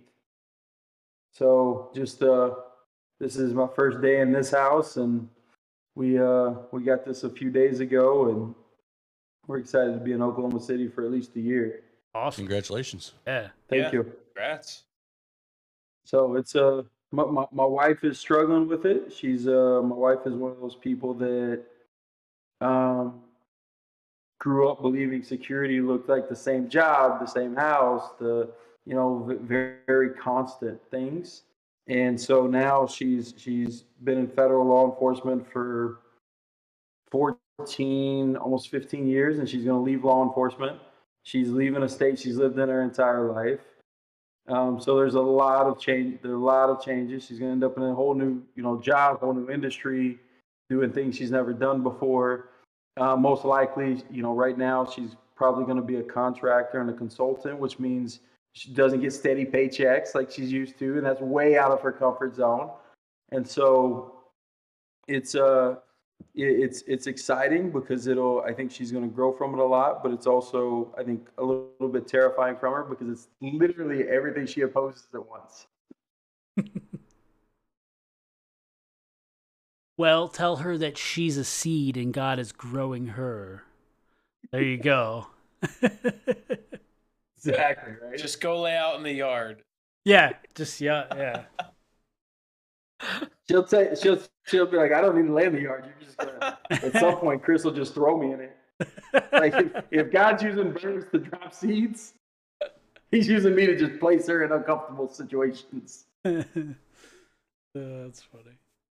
Because that's been like 90% of our marriages, and thank God that we've came together through it all. But her and I are polar opposites in that. Like she's one of those people that needs all that constant, consistency. And for me, I follow whatever I believe where my faith leads me, and I follow my heart. So there are times where, like, I just came home and said, "Hey, I gave up that big client," or "Hey," we had a huge struggle. I think it was 2014, where I'd gotten this like massive client. They wrote this massive check. And then 3-4 days in, I find out that the guy who runs is just a massive sexist. And so I hand him the check back and write him a new check. But anyways, hand him his money back and tell him like, "Hey, I'm done, like not fulfilling this contract." And I get home, my wife gets home, and I'm home. And she's like, "Why are you home?" I'm like, "Well, kind of unemployed again." She's like, "We just got this client." She's like, how could you get fired? Like, it's not that type of gig. And I was like, "Well, I quit." And she's like, "Why?" I'm like, "Well, it was a sexist." And she's like, "You couldn't deal with it for a little longer?" Give me 2 weeks. Yeah. And now she's kind of just at the point where she's like she expects that. And I think like she's, even in her own life, she's like, her own decisions, she's putting some of that kind of forward, where she's trying to just, to Gilbert's point earlier, trying to just trust God a little bit to say, "Hey, sometimes that move is out of our comfort zone. Almost always will the big moves be out of our comfort zone." Yeah. Because if it didn't require faith, he wouldn't ask us to be faithful. Absolutely. That is true. Well, anyway, should we end here for tonight? Yeah, I'd say so. I was just gonna say I didn't even realize that it was already 11:30. Oh I know, gosh. man. It's 12:30 for me, and I'm like, oh no. I've been You're trying in to. Oklahoma, so you're or Blessed Saints is in Oklahoma, so you're Yeah, I'm Central Time. as well. Yeah, where are you at? I'm in Alabama. Wisconsin, Alabama. So you're Central as well. Yep. I'm Wow. Eastern. Yeah, I'm in Wisco. I'm in just outside of Madison, Wisconsin. Oh, okay. I was there at Volk Field, the base there, a few years back for some training that I had to do with the military. Oh, okay, awesome. Pretty nice area. Yeah, no, it's a nice place, and I mean, I have no idea where the future may take us. I'm honestly hoping to soon, hopefully, I don't know. It's a very big goal and dream, but like to become a member of either 100 Thieves or Oni Studios, as some of you know or all of you know, which one is Oni Studios is in Texas. It's in Austin, Texas, and then 100 Thieves is in California. It's in Culver, California, Culver's, California, or something like that. I would say it's like a suburb of LA. Okay. Yeah, so two very, very different places, but that's the goal. That's honestly the big goal. Yeah, content creation is to. Yeah, that's huge, I think man. it'd be That's super awesome. cool to spread the gospel and to have someone who is showing God's love at like from that level of a content creation. Yeah, Yeah, that'd be cool. Amazing. Well, I think there too. There's also that that angle of even the people that you're hanging with. Like being able to talk to them about that kind of stuff too. Yeah, being able to talk to the big creators, and the people who like are in charge of these businesses like on a daily basis. Yeah, like just getting into those deep conversations with them and creating lasting relationships with them and being someone who's there for them in that aspect would be amazing, because I mean, I want to make friends with these people because they're cool. At least I think a lot of them are cool, and I don't want to just become friends with them because they're famous. Although that has its perks. For sure.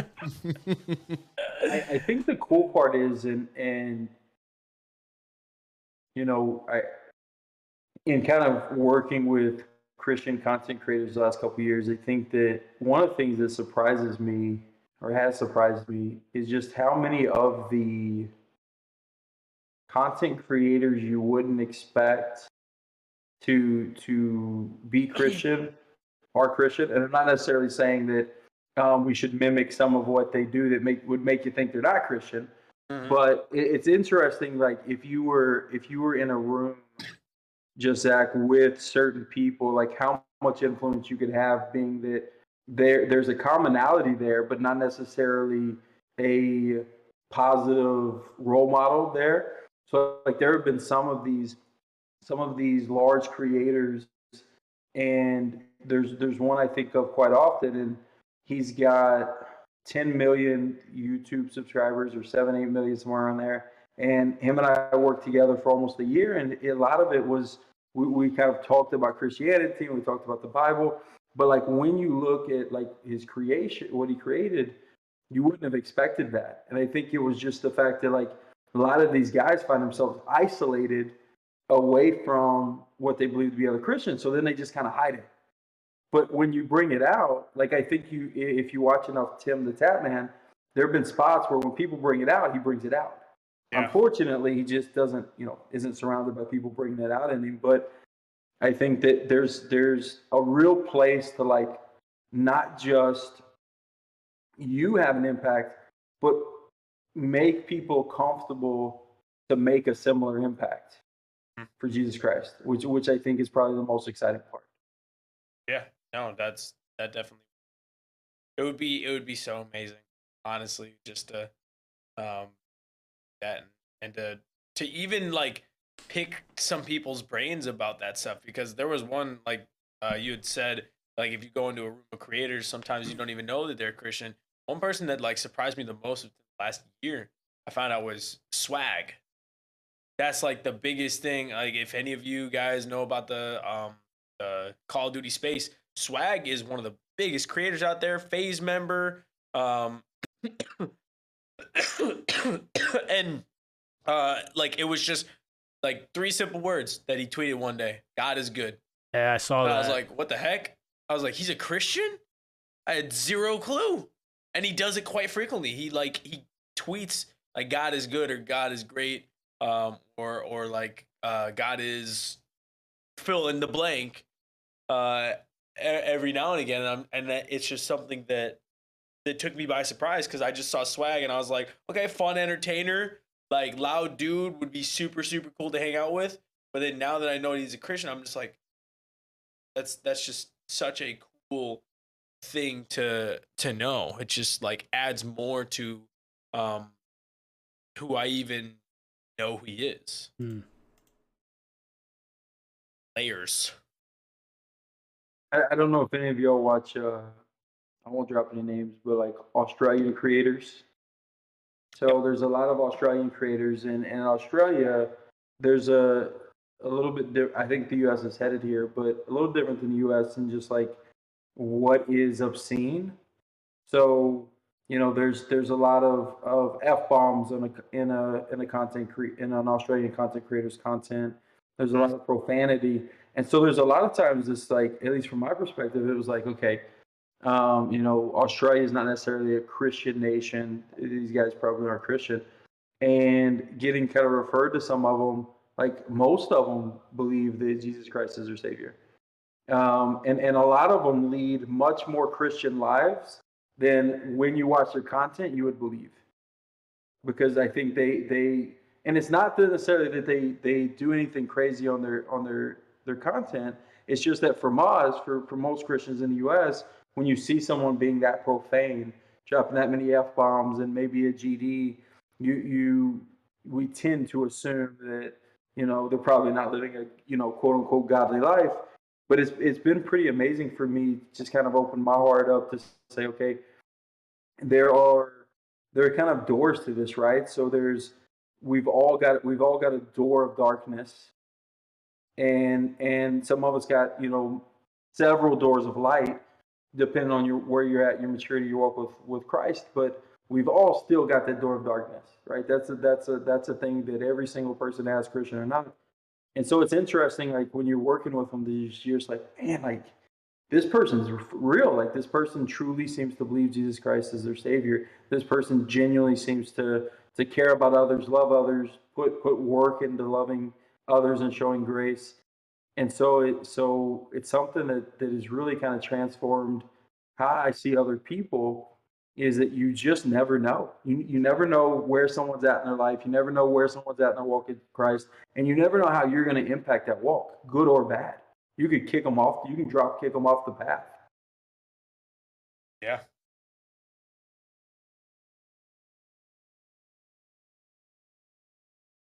Sorry, Zach, I think you were trying to wrap it up, and we just it's all started a whole good. other conversation. No, it's all good. I was actually thinking about that. I made a comment on this last thing, and I'm like, I was trying to shut it down. Oh, well, I don't care. It's not a big deal. It's not a big deal. But I think we will shut it down here, though. You're the only one in the future, so. I know. Hey, listen, I was just about to say Happy Good Friday to all of you, and I'm like, wait, I'm the only one on Friday right now. Currently, yes. Currently. Yeah, if you stay live for another 27 minutes, we'll all join you. True. I'm trying to do this thing real fast. I promise it's fast. Trying to do this thing where I'm trying to go to bed like at midnight and wake up at 6 a.m. I feel like I want to make this schedule that I can rely on. I'll tell you what, it's a whole lot easier going to bed at midnight than it is waking up at 6 a.m. So, yep. Very much so. I just want to keep talking though. I found this thing. I watched TV show Shark Tank, right? I love this show. I watched this show. There's this guy on there makes this bracelet that shocks you, and so it's supposed to help against bad habits. So like I bite my fingernails, and he's like, yeah, if you bite your fingernails, he's like, what you do is every time you go to bite your fingernails, you push the little button, it'll shock you, and your brain will eventually understand like, hey, every time I want to bite my fingernails, there's pain associated with that. Don't bite your fingernails. And your brain starts to figure this out or whatever. And then you stop biting your fingernails or you stop smoking or all these things. Yes. It's like Pavlov's dog. It's actually called Pavlok is what it's called. Or no, yeah, Pavlok, I think, or something. Anyway, yeah, but it's that same idea. And none of the sharks bought it. They're like, you're a bunch of baloney, blah, blah, blah. I went on their website and I'm like, I gotta buy one of these things, man, because like it also you can like the newest version of it. You can set it to a time that will wake you up in the morning. Like I'm laying in bed 6 a.m. This thing's gonna shock me, and I'm gonna wake up in the morning. The other cool part about this is that I don't wake up as quick to my alarm clock as my wife wakes up to my alarm clock. So this is silent, right? It's gonna shock me awake. And I will get out of bed and she is still sound asleep. And I'm like, I need this thing, man. It's like $200. And I'm like, I don't want to drop $200 on a bracelet. Gosh. But it like connects Bluetooth to your phone. Like, I'm like, listen, I've got enough bad habits and I want to wake up in the mornings. This might be worth $200. Have you been shocked by the results? I haven't bought it yet, but I've been shocked by the price. Yeah, my wife says a dog shock collar works just as well. It's cheaper. So, Bluetooth. yeah, they have Bluetooth. Does it have Bluetooth? They do have Bluetooth. True. Man. So something I started doing, Zach, was I really struggled with getting up in the morning as I've gotten older. And so if I want to get up at 5 a.m., I'll take a 8 ounce, 6 ounce, whatever the smallest is of a Red Bull, chug it, and go back to sleep. I'll be up in an hour. I am in. I So am in on like this. if you have like an espresso maker or anything that would create high caffeine content, Or Red Bull. wake up and have it sit next to the bed. I just chug it. I go back to sleep, and in an hour, like I'm so much adrenaline pumping, I'm up and can't go back to sleep. I'm gonna do a 5-hour energy. Oh my gosh. That actually might be great. Because it increases your heart rate. It does all the things that are going to prevent you from sleeping. So then once you're up, once you wake up at 6, you're not going to want to go back to sleep. That's true. That might actually work. Although, how much am I going to have to buy $200 worth of Red Bull? Because this bracelet is $200. So like, I'm trying to outweigh this here. Okay, but here's the thing. You buy the $200 bracelet and it doesn't work, you're stuck with it. You buy one Red Bull, you try it, you're only stuck with $5. That's a good point. I'll try the Red Bull Or first. 5 Hour Energy, they're like $1.50. Yeah. Yeah, they are. I haven't You try tried. that for 5 days, you know if it's worth it. Yeah. Or just get your raise and use cold Mr. Zach Lee. Oh, Bam. yeah. Or you can do that. This man knows what he's talking about. No, first time I ever did a 5-hour energy, right? I tried this thing. I drank the thing quick. It was like, all right, we're moving on with life, whatever. And like a half an hour later, my heart is pumping. I'm telling you, I could feel it through my entire body. Okay? Like, you know when you like kind of sweat, you got that little bit of stick on the back of your neck and down your arms? I had that too, and I'm like, what is happening to my system? I read the back of the bottle. It's like, oh yeah, for regular strength, drink half a bottle.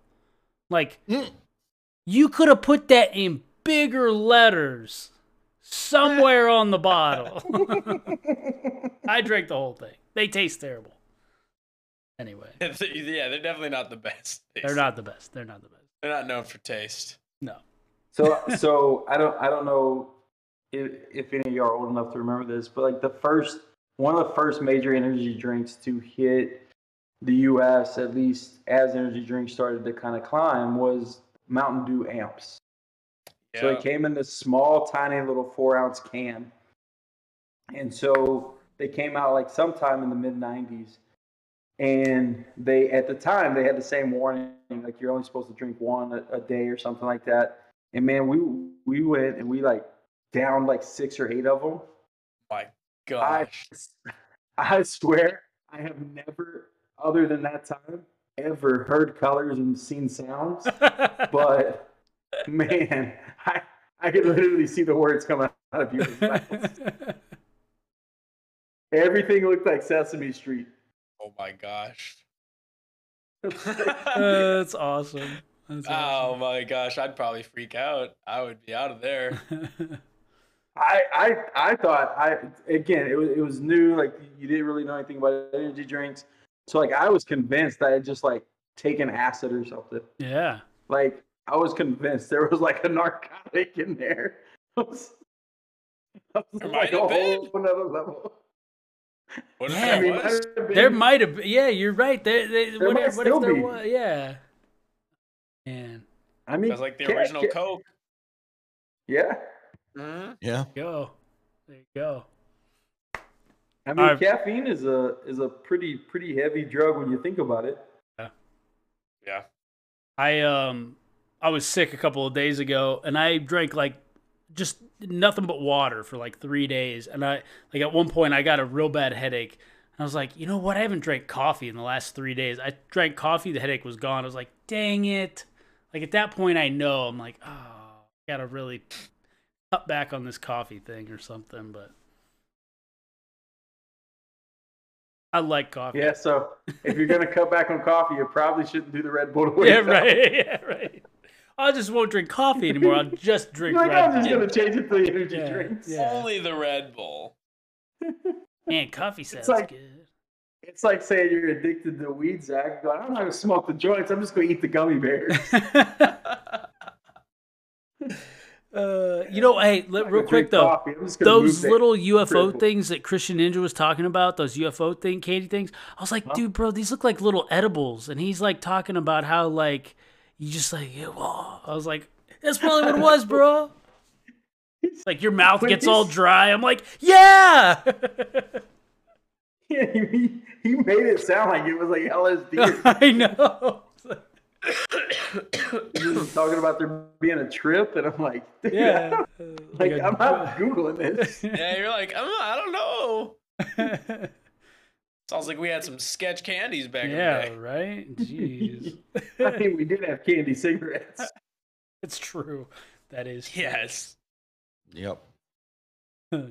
It's like every single child pretended to be their parent or grandparent smoking a cigarette.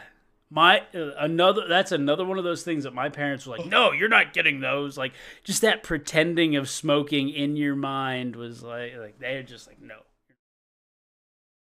How did they feel about toy guns? Nope, no toy guns. I mean, I had the Man. occasional like Nerf gun, but it was very much you're not shooting people. Like my son, I don't care. My stepson, he's got tons of guns.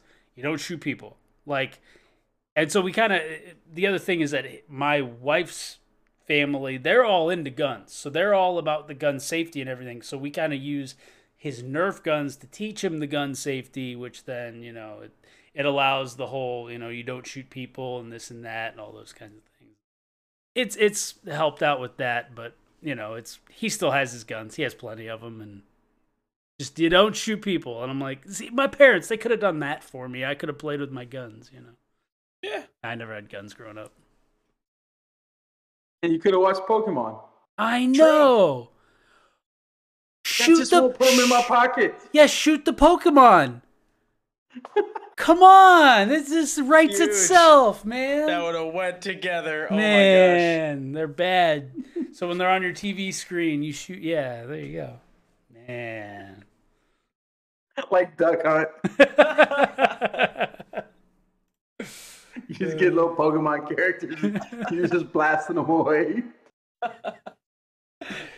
That's funny. All right, well, I think we're going to call it here. How's that sound? Sounds good, my man. That's good. Thanks for coming out, guys. Have a gosh. great, Absolutely. have a great rest of your night. Yep. A great for having rest of your Thursday, by the way. You guys got a few minutes. So Yeah, 15. Yeah, happy Good Friday and have a happy Easter. How's that sound? Yeah, you guys You too. Yes, y'all too. I'm sadly gonna be lonely. My wife is going It's going where? to visit her family. She's going to Omaha to visit her family. She's taking the dogs. I have to work all weekend, so Oh. yeah. Oh, it sounded for a Yeah, second I'm there. with It you. sounded like you were gonna have like this awesome stream schedule for the weekend. Oh yeah, it would have been great if I hadn't had to work 2 7-hour shifts at the bartending job. Hey, there you I go. mean, hopefully I'll get paid well, but you never know. Plenty of time to people- stream. Aren't drinking for Easter, and I get no tips, and yeah, I just come back all sad. True. I think people will use any reason to drink, so I think you're probably good. Especially in Wisconsin. Like, okay, so there's like cheese and wine. Do people in Wisconsin do like beer and wine, beer and cheese? Like that's a beer and cheese. Yeah. Okay. Yeah, there's like Isn't there stuff- a major have you ever had- brewery? Seems in like a good Wisconsin? combination, to be honest. I mean, there's a lot of microbreweries in Wisconsin, but there's like Miller, How's Miller Miller? Lite. Yeah, Miller is like the biggest one. So you say I knew there was like a major beer that was out of Wisconsin. Yeah, Miller is huge. Like people drink that over Bud, but like there's a ton of microbreweries. Like literally any small town you go in, there's probably a microbrewery there. And then you said beer and cheese. There's stuff called beer cheese soup. Like we That's make exactly soup. what I was thinking of. Yeah, we make soup with beer and cheese. That and it's sounds really good. amazing. Does it taste like beer? dense. Depending on which beer you use, usually some people use like wheat beers that are a little bit more nutty, so it's like creamy and nutty and it's really good. But See, I don't like the it depends taste. on how much you use. I Depends on don't where you like go. the taste of beer. Like I'm not a beer drinker, but like to me, it's like when you put like beer in something or with something, it's just Beer it's brats, so beer good. Like cheese. yes, like that stuff is just like so good. Cook them with coffee, Zach. Anything you'd cook with beer, cook with coffee. Really, Do a coffee brat. really. Yeah. Yes. But I'm cutting out the coffee for Red Bull. So can I do Red Bull? No. I mean, if you can cut it out for Red Bull, you can eat it instead of drinking it. Yeah, that's true. I mean, you're already creating all these little loopholes. It cooks all the caffeine out. You'll be fine. Yeah, there we go. That's funny. Oh, Yeah, man. whatever you need to tell yourself. Yeah, sure. It's a magical drink. All right, well, you guys take it easy. Have a great night. Have a good night. You too. Yeah, have a God good bless night. y'all. Thank you. Yes. Take care, guys.